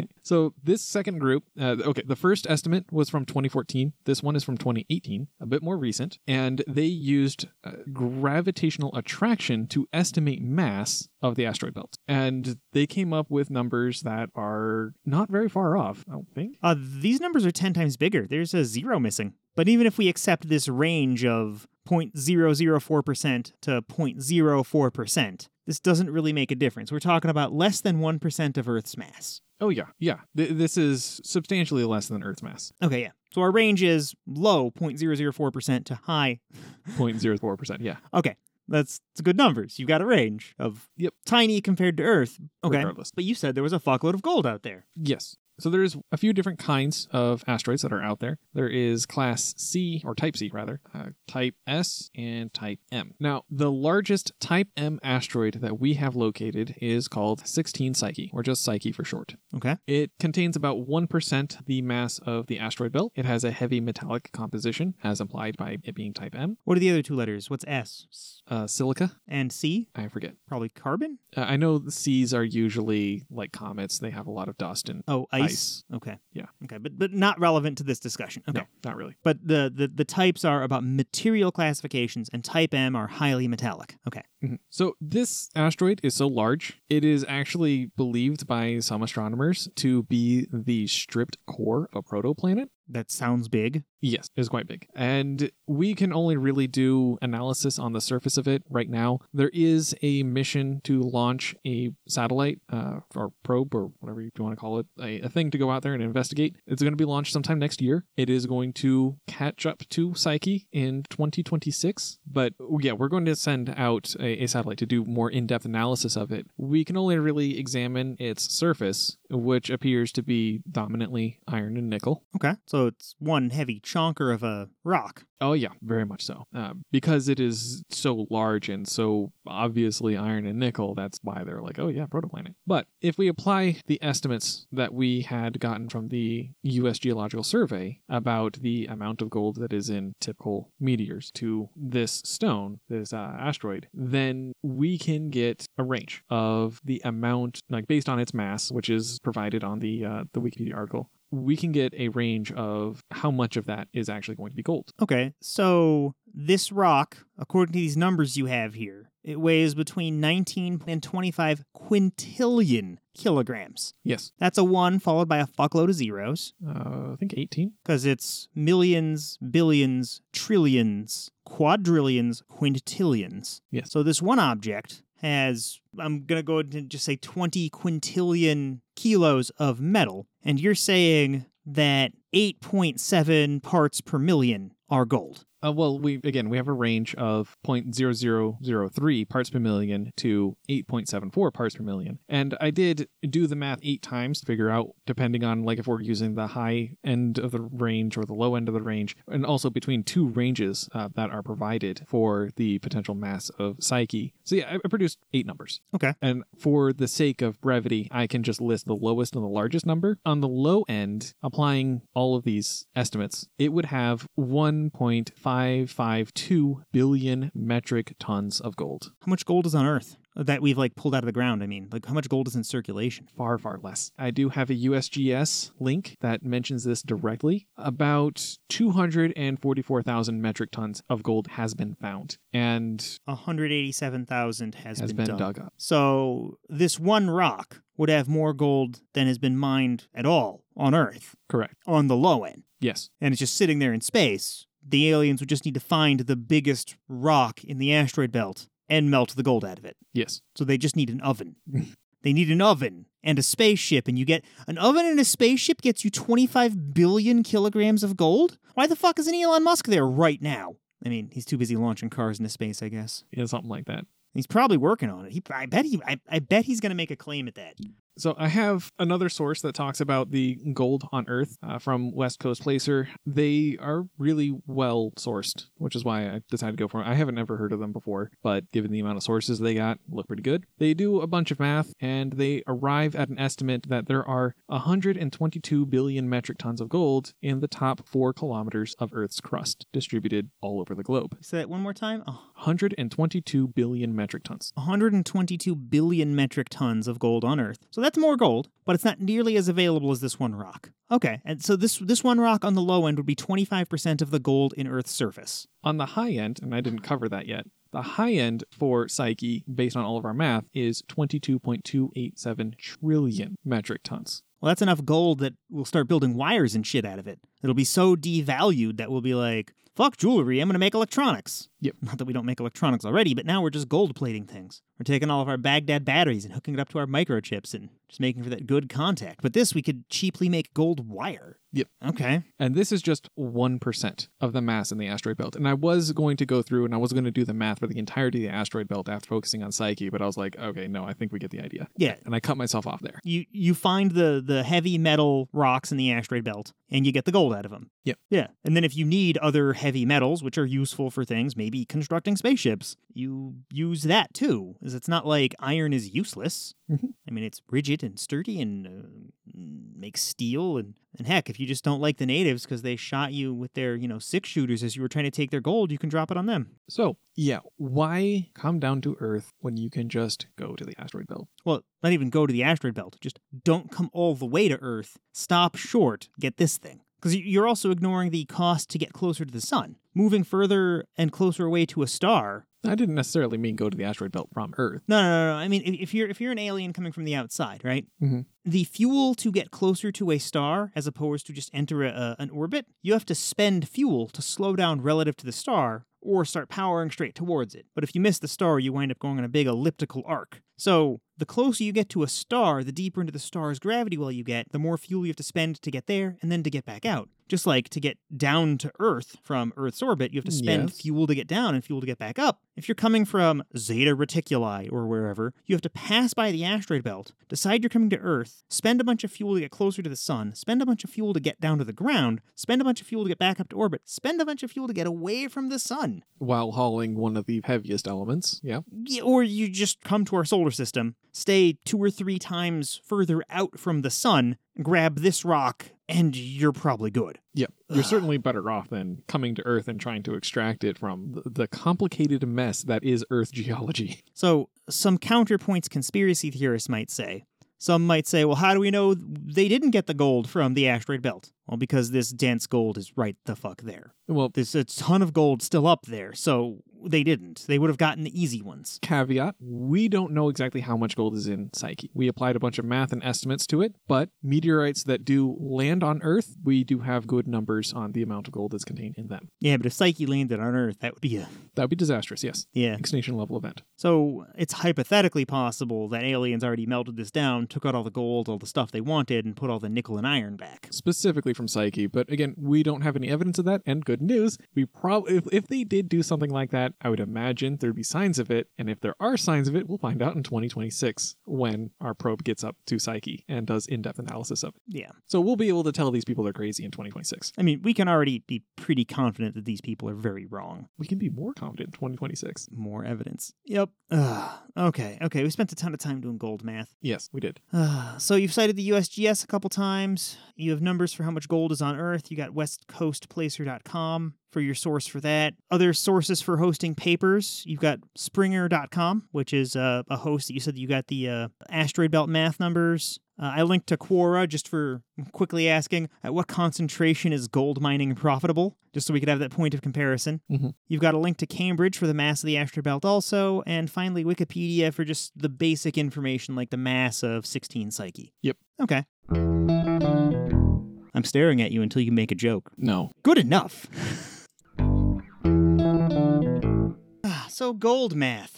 We're done with that. We'll set that aside for a little bit. You had another topic to dive into? Nibiru being the 12th planet. So Nibiru is a very complicated thing. It has a lot of claims that are attached to it, and it's got a number of things that are kind of adjacent to it. Most of these things I'm going to be glossing over because the claim that Nibiru is a 12th planet and a lot of the things surrounding that claim, I feel can be addressed with appropriate context. And just real quick for that context, they do talk about Tiamat and Marduk being other things, celestial objects out there that interact with our solar system and do weird things. And again, I'm just going to gloss over that stuff. Oh, in Nemesis too. Ugh. Just to make sure that we have good context for everyone listening, for people who haven't heard of Nibiru, what would ancient alien enthusiasts say Nibiru is? It is a super Earth with 5 Earth masses, so 5 times the mass of Earth itself, that is on an extremely elliptical orbit, an orbital period of 3,600 years. So what you're saying is it takes so long to go around the sun that 1 year for somebody on Nibiru would be 136 years on Earth? 3,600 years. 3,600 years. Yes. Oh, I heard the wrong amount. Yeah, 3,600 years for Nibiru to go around the sun. Well, that's oddly convenient. That's like the same amount of time since they built the pyramids ago. Roughly, yes. Oh, I see why these numbers are popular. I suspect that gets 1 year longer every year. Something like that. Okay. There were a bunch of people, not Sitchin, who did claim that it would return in 2012, and obviously that didn't happen. Sitchin is smarter than to make testable claims. Well, actually, he did make the claim that it would return at some time in like 2900. Yeah, but by then he's already cashed all of his paychecks. Yes. Anyway, okay. But to make matters worse is that Nibiru would, as a part of its extreme elliptical orbit, would get within 1 AU of our sun. So within the orbital space of the Earth itself. And this would be a problem because allegedly Nibiru is coming back into the solar system to collide with Earth, and it's this big doomsday. Seems like the kind of thing NASA would be all over. Yes. But of course they aren't, and the conspiracy theorist says so. Why? NASA lies is the go-to for these conspiracy theorists. They don't think they can trust anything from NASA. Okay, fine. Anyway, so on the claim that Nibiru is the 12th planet, or even something like Nemesis. Oh my god, okay, real quick context on Nemesis. Nemesis is allegedly a brown dwarf that has similar orbital characteristics. That is similarly doomsday, going to come into the inner parts of the solar system and wreak havoc. So a brown dwarf would be a very small star. That simply hasn't ignited, yes. A lot of the numbers I saw was claiming that it has 17 Jupiter masses. Okay, but we would still see this thing, probably, right? Very much so, yeah. Okay. But we would actually probably see its gravitational effects before we saw it. But we haven't seen anything that would... Because we'd see close. Planets in the outer solar system or objects in the Kuiper Belt move around. And the Kuiper Belt is a body of... I'll get to the Kuiper Belt. Okay, you'll tell us what the Kuiper Belt is later. But it's more stuff that we know where it is in the solar system. Yeah. Okay, so that context established, specifically addressing that Nibiru is the 12th planet. The natural first question is, okay, well, what are planets 10 and 11? And that's assuming you're counting Pluto, and if you're not, what is planet 9?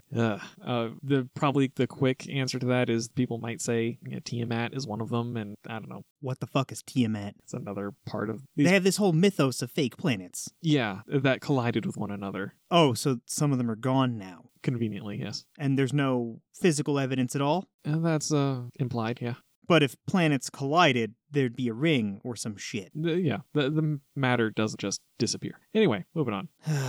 This is all tangential to the notion of it being a 12th planet. The claim originated from Sitchin himself, who claims that he translated ancient Sumerian, and the Sumerians made the claim that there are 12 planets, at least. I don't know. Specifically that Nibiru is the 12th planet. Okay, like right there, we already know Sitchin is not exactly good at translating Sumerian. So it's probably just a translation error. Are we sure that he can count to 12? Pretty sure. He hasn't demonstrated much intelligence yet. I mean, okay, granted, 12 is more than the number of fingers he has, but he can lean on his toes. Okay, I'll grant he can count to 20. Yeah, 21. He is male. So, with that question in mind, like, what are these planets? It is very helpful to understand the context for why Pluto is no longer a planet. How much do you want me to step in here and say stuff? So, what do you want to say about Pluto's planethood? It's a dwarf planet. Yeah. I mean, they just added extra categorization. And if we want to, get angry at someone, we can get really angry at Neil deGrasse Tyson, and he'll take the blame. He will even argue with you about it on Twitter. Mm-hmm. But him and a bunch of other astronomers got together, and they even had a vote, and they're like, let's discuss some terminology. And it's not a matter of, he's saying Pluto doesn't exist. It's just there's a bunch of other objects that, if Pluto's a planet, these other things probably ought to be planets too. Yep. So they adjusted the definitions and said, okay, a planet has to be big enough that it's round. A planet has to be big enough that it clears out its orbit around a star, and it just so happens that neatly lines up with the categories of things we see in nature. Because Pluto's small enough, it doesn't really clear out its space around the star. No. There's other bullshit in its orbit. It is big enough to be round, but there's other objects that are almost as big as Pluto that aren't round. There's even one object that is just slightly smaller than Pluto in diameter, but is more massive than Pluto. What a show-off. Just being more dense? Yeah. Which one's that? Eris. Oh, I didn't know we had good numbers on the mass of Eris yet. But there's, what is it? Eris, Pluto, Charon, and Makemake, right? They're the ones out in the Kuiper Belt? And there's more than that, but yeah. But I just mean the really big ones. But yeah, but there's 4 big ones out there. And then we have, in the inner solar system, crap, I can't remember it now. Ceres. Ceres, thank you. And Ceres is big and spherical, and if you were standing on it, it would have like 1/10 Earth gravity. You'd believe you're on a planet. So, I mean, if Pluto's a planet, Ceres is a planet, Ares is a planet. So you either make a new category for dwarf planets, or we have like a trillion fucking planets. That's the argument. Yeah, that's the quick and easy version of it. So Pluto was first discovered in 1930, and they were pretty quick to give it a planet designation because it seemed big enough and it was orbiting the sun. So yeah, why not? And we had planet fever going on back then. It was, the late 1700s and the early 1800s where we discovered Uranus and Neptune, right?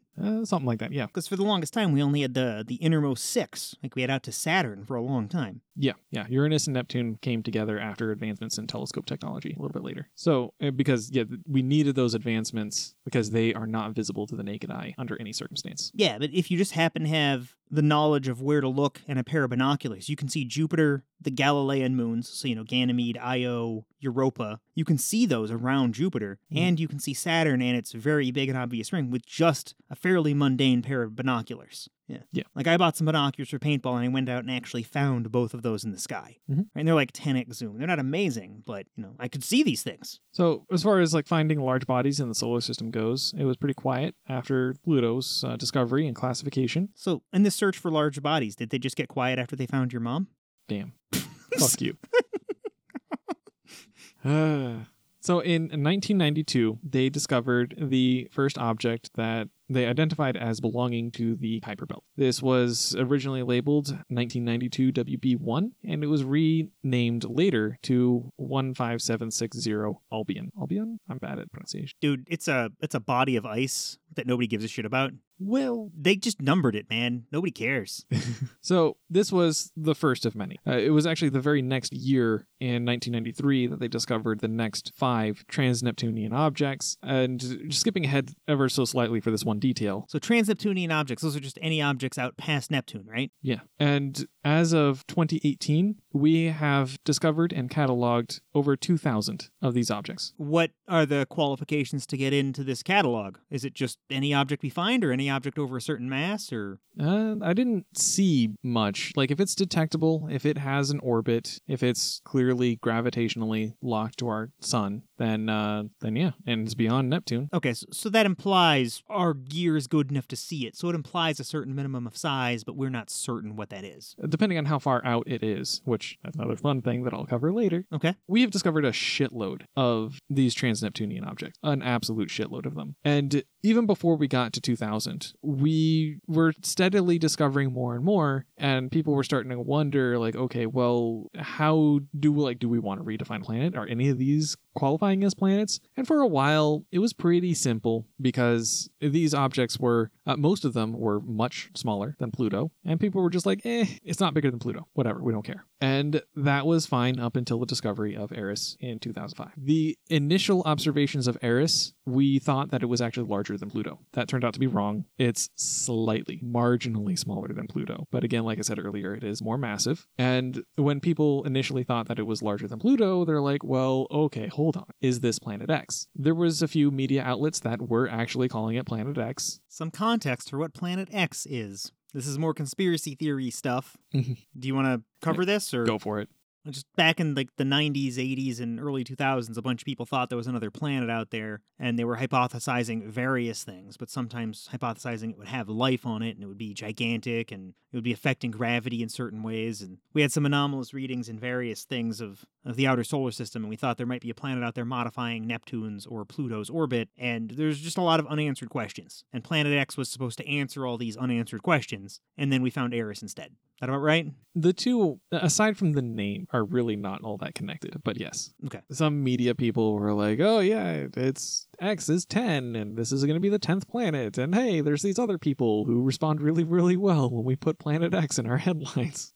Yeah, there was like tabloids claiming shit about Planet X, and some people claimed alien stuff about it. It's stuff people don't talk about anymore, because when people are super wrong from yesteryear, we just don't even remember. Yeah. But Planet X was the subject of a bunch of stupid conspiracy theorist stuff from back then. So whatever. A bunch of astronomers dismissing all these extra trans-Neptunian objects as being just, okay, well, it's not bigger than Pluto. It's not even close to Pluto's size. So how can we call it a planet? Now having something that doesn't fit that, they're like, okay, does that mean we definitely call this a planet? And the rate at which we were finding more and more of these trans-Neptunian objects, they weren't dumb. They knew that if they were to go on ahead and rubber stamp that there was going to not be long until there was planet 11 or 12. And then they're like, well, okay, hold on. Do we want to do that? Does that make sense? So they were finally forced to confront a more sane definition for what a planet is and isn't. And that's when they came up with the rules that you described.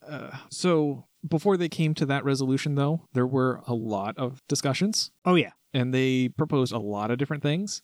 People wanted to just give the Eris the 10th planet designation and be done with it. Other people wanted to go one further because they were like, oh yeah, that is a little bit inconsistent for us to just stop there. Let's make Charon? Yeah, Pluto's Yeah. partner. Yep. Let's make Charon and Ceres planets too. Just bring it up to a 12-planet system. Like, well, that's not great. So is this where Nibiru comes in as the 12th thing, or Not quite. we're kind of getting lost in the weeds, but okay. It's just a history lesson tech. Sure. If they started just giving away these planet designations, then there would be a lot of them. And so, especially if Charon is labeled as a planet, going off of similar diameters and masses, then Makemake, Sedna, Gongong, Kuar, and About our moon. yeah, then also Orcus from the other list I was listing off. They ended up settling on the key part of what makes a planet is that it clears its local neighborhood of debris. That is the key component that made Pluto lose its designation. But if we're leaving it at just that, then I mean that's a pretty easy thing to detect for the most part. There are some caveats to that. Again, get to that in a moment. But as anything that's Neptune in or closer, or even a little bit ways out of Neptune, depending on its size, we're going to be able to see something that's able to clear out its local neighborhood. We'll see a big gap in those thousands of objects you mentioned in the Kuiper Belt. Yeah. Okay. So yeah, if we're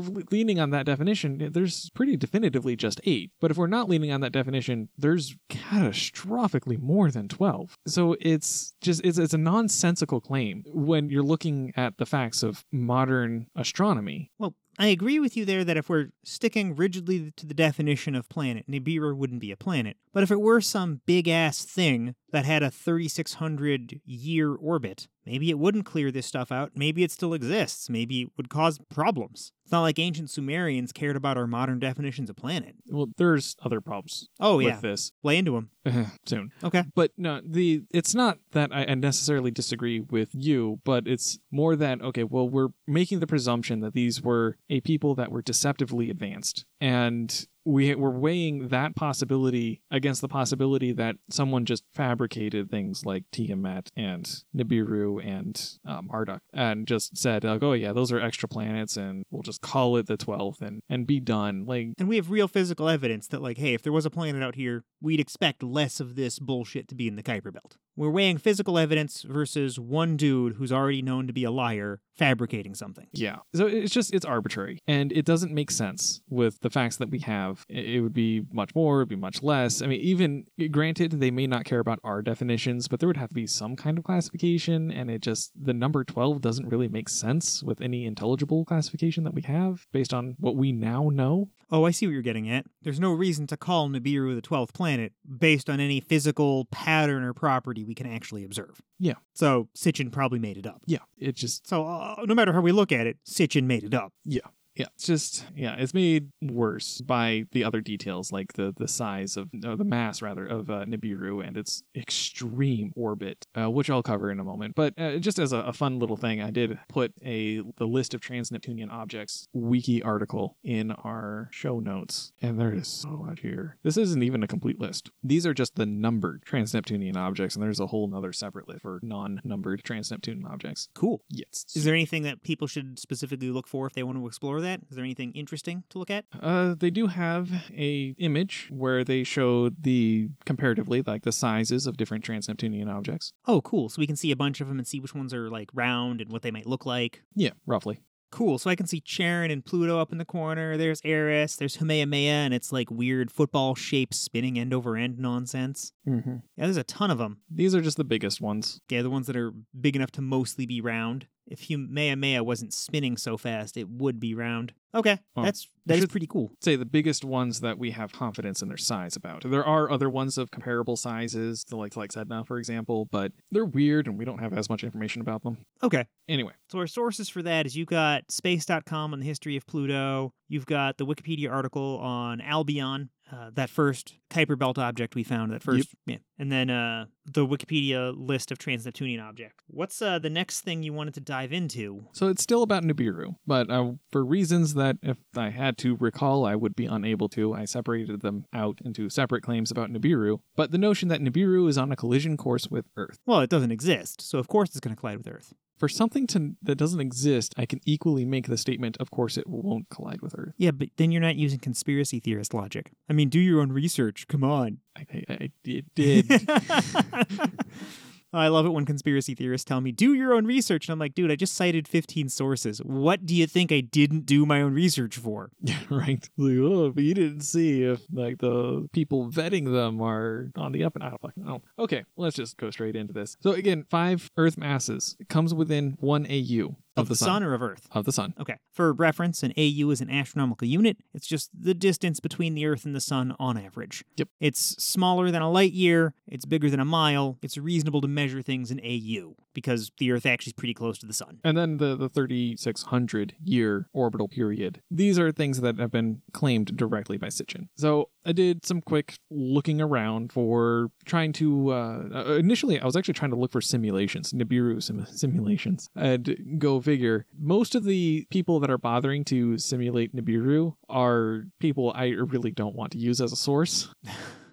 Okay. There was one person who was using Universe Sandbox to simulate it instead, and he didn't appear to be in on any of this. He was just like messing around, but like I don't think Universe Sandbox is going to have the precision to give real information and insights here. For reference, Universe Simulator is a video game where you simulate the solar system. You can do things like see what happens if 2 Earths collide, or, stuff like that. Yeah. What if I take this Mountain Dew can and launch it at Earth at the speed of light? And you can see what happens. Yep. You have to import a Mountain Dew can, but there's a community of people that make objects, and you can throw them at each other and put them in orbits around each other and stuff. It's silly fun, but it's not a scientific instrument. So, unfortunately, I wasn't able to find really good videos on simulations that I found to be credible. Suck. But I did find a few others. Did find Cosmophobia. They're a website that's dedicated to taking irrational fears about the cosmos and addressing them. We discussed them in our last episode on this topic. Fun. But they have a page on Nibiru. They cover the poor translations from Sitchin. They're like, yeah, no, this guy, he's not good at translating. Don't trust his translations. And then they took the information that Sitchin did provide about Nibiru and just applied them to Kepler's laws. And so Kepler, that guy who knows a few things about how orbits work. Yeah. Like Johannes Kepler, he has like this big telescope named after him. Yeah, that guy. That guy, yeah. Okay, yeah. Yeah, the guy whose equations we still use to go everywhere in the solar system and beyond. Yeah, him and Newton did some heavy lifting for NASA in the beginning there. Yep. So he kind of knows what he's talking about. We've actually tested his math and his predictions, and working out great for us so far. Yep, got us to the moon and stuff. Yeah, and beyond. Way beyond. Yup. Okay, so yeah, Kepler's laws. We plugged in what we know about, air quote, about Nibiru into the equation. And that equation gives us the farthest reach of Nibiru's orbit would have to be at 469 AU. So how far out is Pluto in AU, for example? Looks like at its worst, just shy of 50. Okay, so the Earth is 1 AU. Mercury is about 40% of an AU, so about 0.4 AU away. Venus is about 0.7 AU away, and Mars is about 1.5 or 1.6 AU away from the sun. Mm-hmm. So just to give us perspectives, right? The Mars is about 60% further, Venus is about 30% closer to the sun. Pluto is 50 AU out already. So now you're talking about something that is going to be 13 times further out? That's not right. 9 times further out than Pluto? It's going to be 450 AU out? Yeah, I think give the exact number. Oh, exact. 469 AU. Okay. So it's going to be 9 times further out than Pluto. Okay. At its worst. Yeah, Pluto at its worst, yes. Yeah, okay. Well, That comparing both are worse. Doesn't even sound like it's still in the solar system. That's about 1% of a light year out there. That's pretty fucking far. Okay. Yeah, that is indeed nuts far. No, but the nearest star other than the Earth is like the Proxima star system, and they're like 4 or 5 light years away. So this is still Yeah. clearly much closer to us. So this doesn't eliminate it completely. No, but the Okay. next detail does. Oh, If we have that kind of an extreme orbit where it goes that far out and then comes within 1 AU, yeah. and Where it's modifying its orbital or its distance 450 fold, it's going to be much slower out there and much faster in here yes, because that's how orbits work. yes. Yeah. And when it's reaching that peak velocity as it's wrapping around the sun, it will be moving at pretty much the solar escape velocity. Okay. For reference, the escape velocity of any gravity well is the speed at which, if you're traveling in a straight line, and you're at that speed or higher, that gravity well won't ever stop you. You'll just escape it. So, like, the escape velocity here on Earth is about 11 kilometers a second. So if you can get a rocket that shoots you up at 12 kilometers a second, you just don't come back down, ever. You just go up. You do wind up losing a bunch of speed because the planet is still pulling you, right? So, you might have way less than that speed when you're out there. So how fast is it going? I believe they said it is about 42 kilometers per second. 42 kilometers per second. Yep. That's not actually all that fast. The Earth's traveling about 10,000. Yeah, What, Earth. The Earth? Yeah, okay. So we're in the same regime. I converted it to kilometers per hour, and I've got the Earth going about 110 or 107,000 kilometers per hour, and this thing's going about 150 or 160,000 kilometers an hour. Okay. Yeah. So it's going about an extra 50% faster than us around the sun. And its orbit is extremely eccentric. And, there was another claim by another guy. Yeah, that seems to be barely possible by the physics of it so far. Barely possible if we are to presume that there's some fuzz in the numbers and that fuzz ends up actually being on the lower end, then it's technically possible Okay. when you don't account for other things disturbing its orbit because its orbit is exceedingly eccentric. And eccentric is an astronomical technical term. It just means not round. So Earth's orbit is non-eccentric because it's a very round orbit, not perfectly round, as compared to Pluto or Neptune's orbit, which are slightly more eccentric, and then compared to an orbit like Halley's Comet. Halley's Comet has a very eccentric orbit because it's near the sun, closer to the sun than the Earth some of the time, and then way the fuck far out in the distant solar system the rest of the time. So this thing would be flying in a big ellipse around the sun, and just barely able to do it as per physics. So that's interesting. I would have expected this to have categorically ruled it out, but okay. And what is the escape velocity of our sun? About 42 kilometers per second. Oh, and this thing's traveling about 40. That's why I said, like, if Just we barely, just barely. If we presume fuzz, it by a hair is technically possible. Okay. So this is implausible because there's no evidence for it. There's no cleared out space for it, and we've never seen it.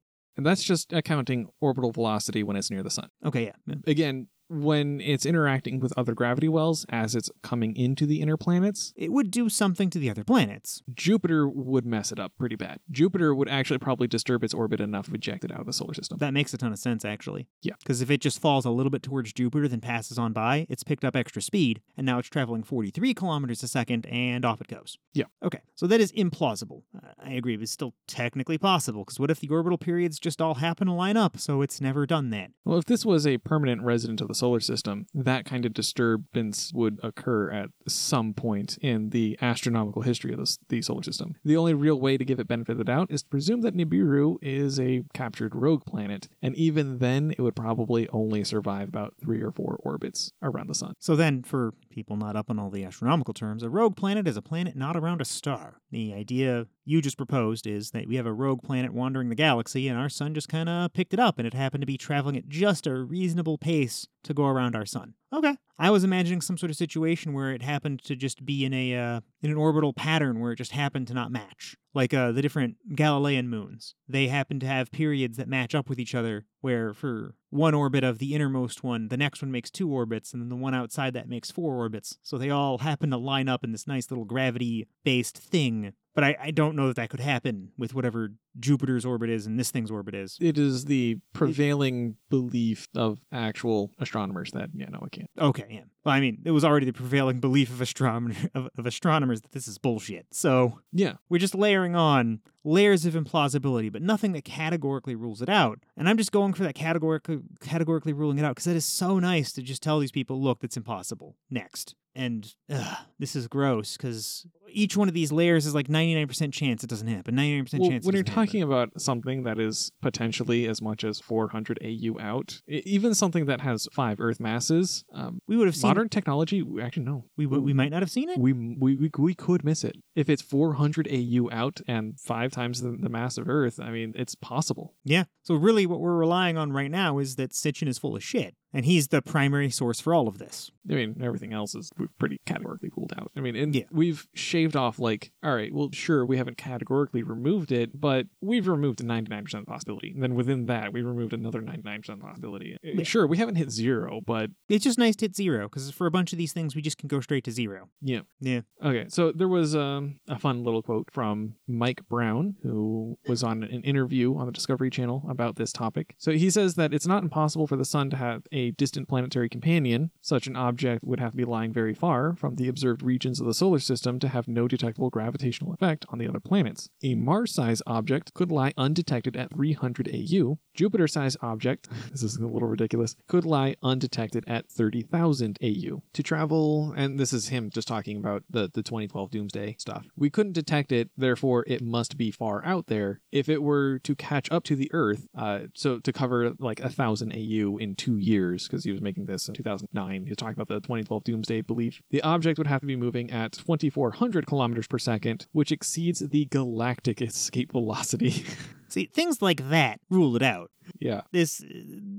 For it to be close enough for us to detect it. So all these people saying it's going to show up in 2012. In 2010, we would have seen it, or we're missing a giant thing that's going to be highly disruptive and functionally a giant solar system-sized bomb. It's going to fly through and disrupt the fuck out of everything.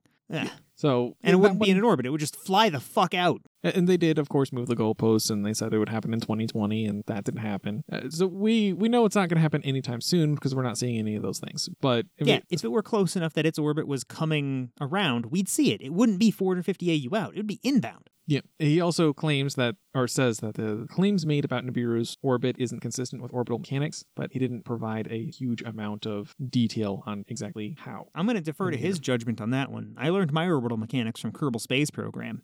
And he did say that part of this belief is that Nibiru came close to Earth. It came close enough that it caused huge tidal disturbances. It was the cause of the Great Flood. That would have fucked with our orbit, but we have a super stable orbit, and we know that because geology and history. Not only that, but he says that if it did get close enough to cause those effects, we very likely would have lost our moon. Yeah, that makes sense. And we still have our moon. And our moon has been in a nice, stable orbit for a good long fucking time. Yep.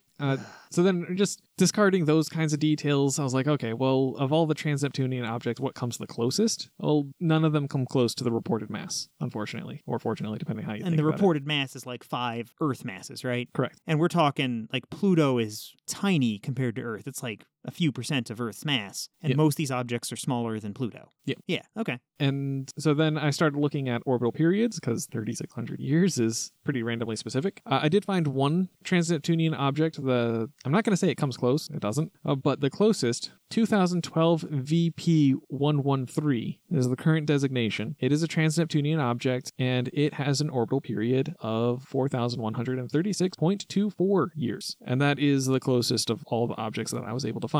500 years longer than what they said. But it doesn't match any of the other criteria at all. It's nowhere near the mass that they said. It does not come anywhere near Earth's 1 AU orbital distance. It doesn't even get within Pluto's orbit. It orbits around the sun entirely outside of Pluto. Trying to dig deeper into the veracity of these claims, we don't have Pluto as a planet anymore, so the whole Planet X, Planet 10, Planet whatever, that's not a thing anymore. Now they just call it Planet 9, speculating that there's another large rocky body out there somewhere. Just to make sure I understand you here. Mm-hmm. Nibiru is one category of conspiracy theory nonsense for a planet that's out there. It includes all the Tiamat and the other weird planets that definitely don't exist. Yep. Based on Sitchin's lies. Planet X was the late 90s, there's another big planet out there, milder conspiracy theory stuff. Doesn't really involve Sitchin, but it's just, let's go looking. It doesn't even really need to involve aliens. It's just like, And then Planet 9 is the new incarnation that brings its own unique set of baggage from Planet X and from Nibiru. Well, near as I can tell, Planet 9 is actually just the new name for Planet X. It's not really tied to conspiracy theories, although it is often co-opted by conspiracy theories. It's just that this notion that there's another rocky body out there. Okay. So it's not preposterous, it's lacking evidence. There is some evidence. Oh, interesting. So there was a few astronomers out there that noticed some unusual clustering of these orbits. They took a look at this, not just a chart like this, but more complicated charts with many more of these objects, and they were like, well, okay, these things kind of cluster up in a way that doesn't seem like entirely explainable if it was just arbitrary. So a lot of astronomers don't really believe that this is good enough. I mean, it's something. It's more than nothing. But they do say early on, if there is like a big rocky body out there, you would see a clustering of orbits. And then somebody observed what we actually do. And they're like, okay, well, get more evidence. And they've had a really tough time getting that evidence. They've tried to make guesses based on observations for where this object might be in the sky and then observe there. And they've actually made these predictions with enough credibility that they've actually been able to get telescope time with other scientists to do the search. So, I mean, they're not quacks. They're not crazy. They're just putting out a theory that is unlikely, but there's some evidence for, and they're being pleasant about it. So this sounds like how science should work. It's like, hey, I have an idea. Let's test it. If the test yields result A,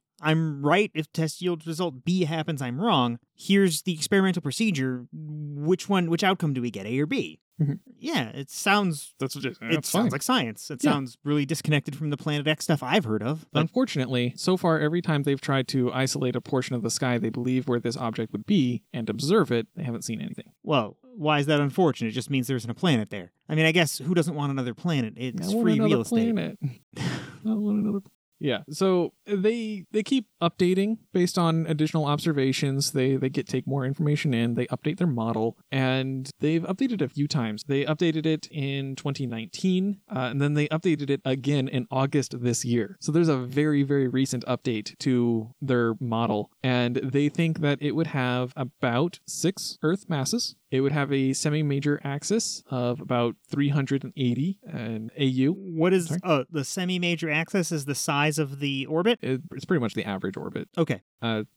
So the perihelion, as close as it gets to the sun. Yep. That one would be 300 AU, or plus 85 minus 60. So it'd be as close within their model, with the range of their model. The closest it would be about 240 AU. So 4 times further out than Pluto. Yeah, really, really far out there. They even have numbers for orbital inclination. I have a link that goes directly to these numbers. Now, something that is 6 Earth masses, that's difficult to hide at only 240 AU.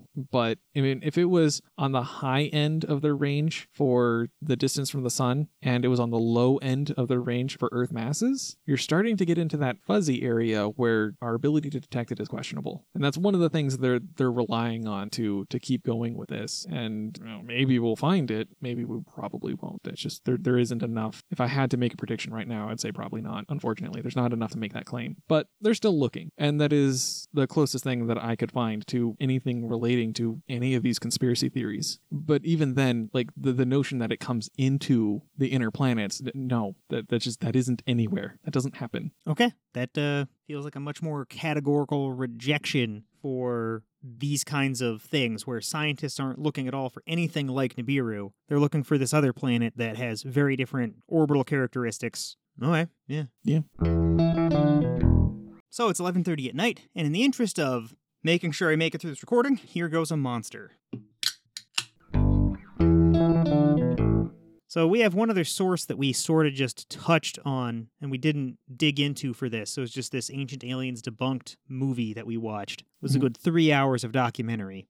How much do you want to discuss this? Because we're pretty long on time as it is. Yeah, we are. I mean, it's a good documentary. I'd recommend people watching it if they're dealing with people who habitually bring up ancient aliens. You can just go to ancientaliensdebunked.com for this documentary. But they touch on different parts of the History Channel's Ancient Aliens series, and they address individual concerns they have with their storytelling. Yeah. Because the Ancient Aliens series on the History Channel, they're damn dirty liars. Yep. Yeah, there's no ifs, ands, or buts about that. It's to the point where the conspiracy theorists don't even believe them most of the time. And this group goes through and lays out really clean, categorical explanations for each of these different kinds of lies. And they do a decent job citing their sources. It could be a lot better. So we were able to go through and find most of their sources and relate that to most of the points that they use to debunk ancient aliens. But then there's some where they don't do the best job, so we couldn't lean on it a ton for this episode. They did a really good job highlighting at least logical fallacies where the ancient alien people would say, there's no way this thing could be built. Look at all these big, strong men pulling this rock with ropes and couldn't move it a couple inches. Then the ancient alien debunked people are like, yeah, look at this guy who's being clever. And by himself, he lifted this 15-ton rock using nothing but scrap plywood. Yeah. Yeah, that guy was really clever, too, because he's like, look, I wedged something under a corner of the rock and I stood on the other side and lifted it up. And just kept on seesawing it and exploiting that gap, the tiny, tiny gap that was exposed when... Yeah, and he just kept putting a bunch of wood in the middle of this. The guy was clever, yeah. And just tons of things like that, where ancient aliens would say, it's impossible to cut this piece of rock. How could you ever do it? And then somebody else is like, look, we rubbed sand on it and we abraded it away. We're cutting it. Or the jets. They're like, there's no bird that has its wings on the underside. Clearly, it's like, why stop at birds? Yeah, look, it's clearly a fish. They've done other fish. It's just so many dumb things. And we watched it, and it took 3 hours of our life to watch it. It wasn't terrible, but so much of it was ancient alien stuff. And they just went through and debunked these things categorically one at a time. And just how dishonest the ancient aliens things was. We shouldn't go over this. We'll just link to the source. Yeah. If you're dealing with people who think ancient aliens is true, watch this. This is pretty good. Yeah, and it has the benefit of being able to convey things visually, which we don't have. And there's a lot of visual elements to debunking the stuff. Yeah, and one thing I do dislike about this source, this person was a through and through believer of the ancient aliens' ideas, which is great that now he's debunking it, and he knows how to debunk it and how to make that connection with other ancient alien believers and what evidence he believes. But it also means he's highly credulous and believes all other sorts of nonsense. So there's a couple times where he veers off away from evidence, and when he steers away from evidence, he says some really dumb shit. But that's 5-10 minutes of these 3 hours? Yeah, most of it is he's actually going over reasonable sources. Yeah. When he's hitting sources, even someone as incapable as this guy makes extremely compelling arguments and convinced me of a bunch of stuff, convinced Mako of a bunch of stuff. Yeah. So I don't know. I take that as a lesson to stick close to the evidence or stick close to my areas of expertise. Because when this guy was talking about, flood myths mostly? Because he started talking about, this is why there's a worldwide flood. And we're like, dude, there was never a worldwide flood. We just did the research for this. We have the evidence for that. Yeah. But the rest of it, he went over and talked about Pumapunku. Which is this place where they carved a bunch of rocks in South America to make these really interesting structures. Ancient aliens, of course, said, yeah, it's an alien landing site. They discussed the origin of some of these other monuments and sites, the various Incan sites, a place called Baalbek, Easter Island, and just one at a time, the Ancient Alien episodes, he just debunked these claims one thing at a time, and it's clear that Ancient Aliens was habitually cherry-picking, lying, or ignoring inconvenient facts. Yeah. Like one lie that Ancient Aliens made multiple times was several times they said there's no way these things could be moved, there isn't any wood.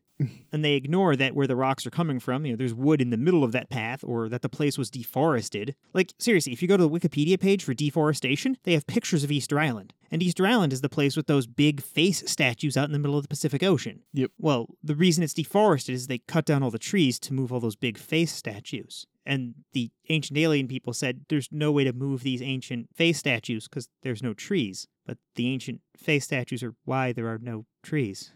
It's so painful. These people are just so fundamentally dishonest. And when you look at any source for anything related to ancient aliens, it all stems from dishonest people trying to make a buck. Ancient Aliens, their motive was to sell advertising on the History Channel. So they just lied and made up fantastical shit. And they did. They made up a whole bunch of shit about crystal skulls or UFOs in art. And again, those things are just debunked in this too. Or the Tolima jets that you were talking about. There's this ancient culture in South America that made little jewelry pieces out of silver and gold and some were clay and other stuff too, but they just were fancy looking animals. And there was one that was a carp or a catfish, and people said, oh, it looks like a jet. And they just made up lies about it too. And they mocked up this model jet, and they're like, oh, we didn't alter anything. And they altered like a dozen things. Yeah, they say we didn't alter anything, and then on the screen show it completely different. Like, it's aerodynamically perfect. Well, what about all those parts you removed? Yeah. Or everyone who's backing this, who's credulous enough to believe this, is following in the footsteps of people who knew they were lying. Right? Zechariah Stitchin is a dishonest, just fuckface. And he's deceived a bunch of people who trusted him, because when you write a bunch of books, you gain a certain level of credibility just because you've written a bunch of books. Like Joe Rogan. There's no reason to listen to Joe Rogan, but because he has a huge audience, and he talks to a huge number of people, and he's put out a ton of episodes, he has a certain level of credibility. But Joe Rogan's not saying anything deeply insightful or deeply intelligent. He's even occasionally saying damaging things. Occasionally? Like, often. But yeah, sure, whatever. Yeah, I don't listen to him. I don't know what all he says. Well, I just hear what's in the headlines. That's why you're not that damaged. Yay! People listen to things that feel good, not necessarily things that are credible. The more times you hear a story, regardless of who it's from, the more likely we all are to believe it. And it might not feel that way. You might feel that you're a hyper-logical, rational person, but take a look at things you learned when you were a child. Right? Re-examine your belief in something core and original. Right? What country and what stories did you hear about the country you were raised in? Right? Like, lots of people hear about American exceptionalism who live in the United States. And then I started really digging in, and for me, what really started to chip away my American exceptionalism was comparing America's roads to India's roads.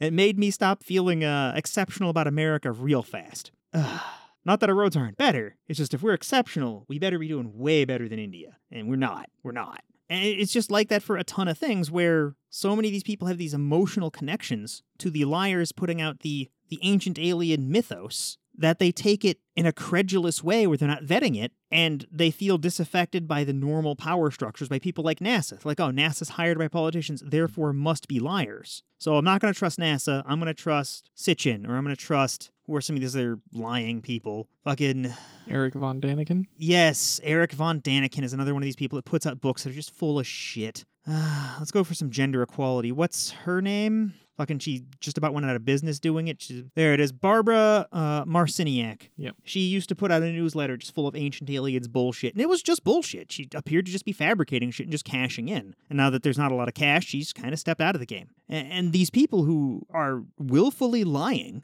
right? They're making a ton of money by making some sort of emotional connection with people, getting behind the normal critical thinking barriers people have, and then selling them bullshit. And it's, if it were done the way the National Enquirer does it, where it's, read about Bat Boy, give us a couple bucks for some entertainment. That's one thing. We all can appreciate fiction, right? But nobody goes to watch the Avengers movie thinking it's true. These people are putting forward things claiming they're true, and then you wind up with shit like preppers making end-of-the-world level decisions, wasting their life savings for bunkers to survive, an Earth-Nibiru collision in 2011. These people are damaging society. They're damaging our ability to handle truth and reality. Yep. So are there any last things we want to say if people have to deal with Good luck. these followers? Good luck. That's what you've got. I would say if you have to deal with these people, attack their sources. And do it politely, diplomatically if you can. But to a person, everyone putting out these alien astronaut stories are either liars who started it and are making money, or have been fooled by the liars making money. It's the two categories of people. There's no middle ground on this one. This one's really clean and wrapped up. Yep. Thanks to Keldar for video and graphics work. And thanks to Alpha Wolf 294 for transcription. Thanks to all of our Patreon supporters. Our supporters at the Evidence Investigator level or higher include Jared, Ducktape, Keldar, Lazuri78, Stephen Larrabee, and Kaiju Helena. Thanks for listening, and don't forget to like, subscribe, leave a review, or tell a friend. Copyright 2021 Blacktop Studios Inc. Intro music was Slow by Pidex, used with permission.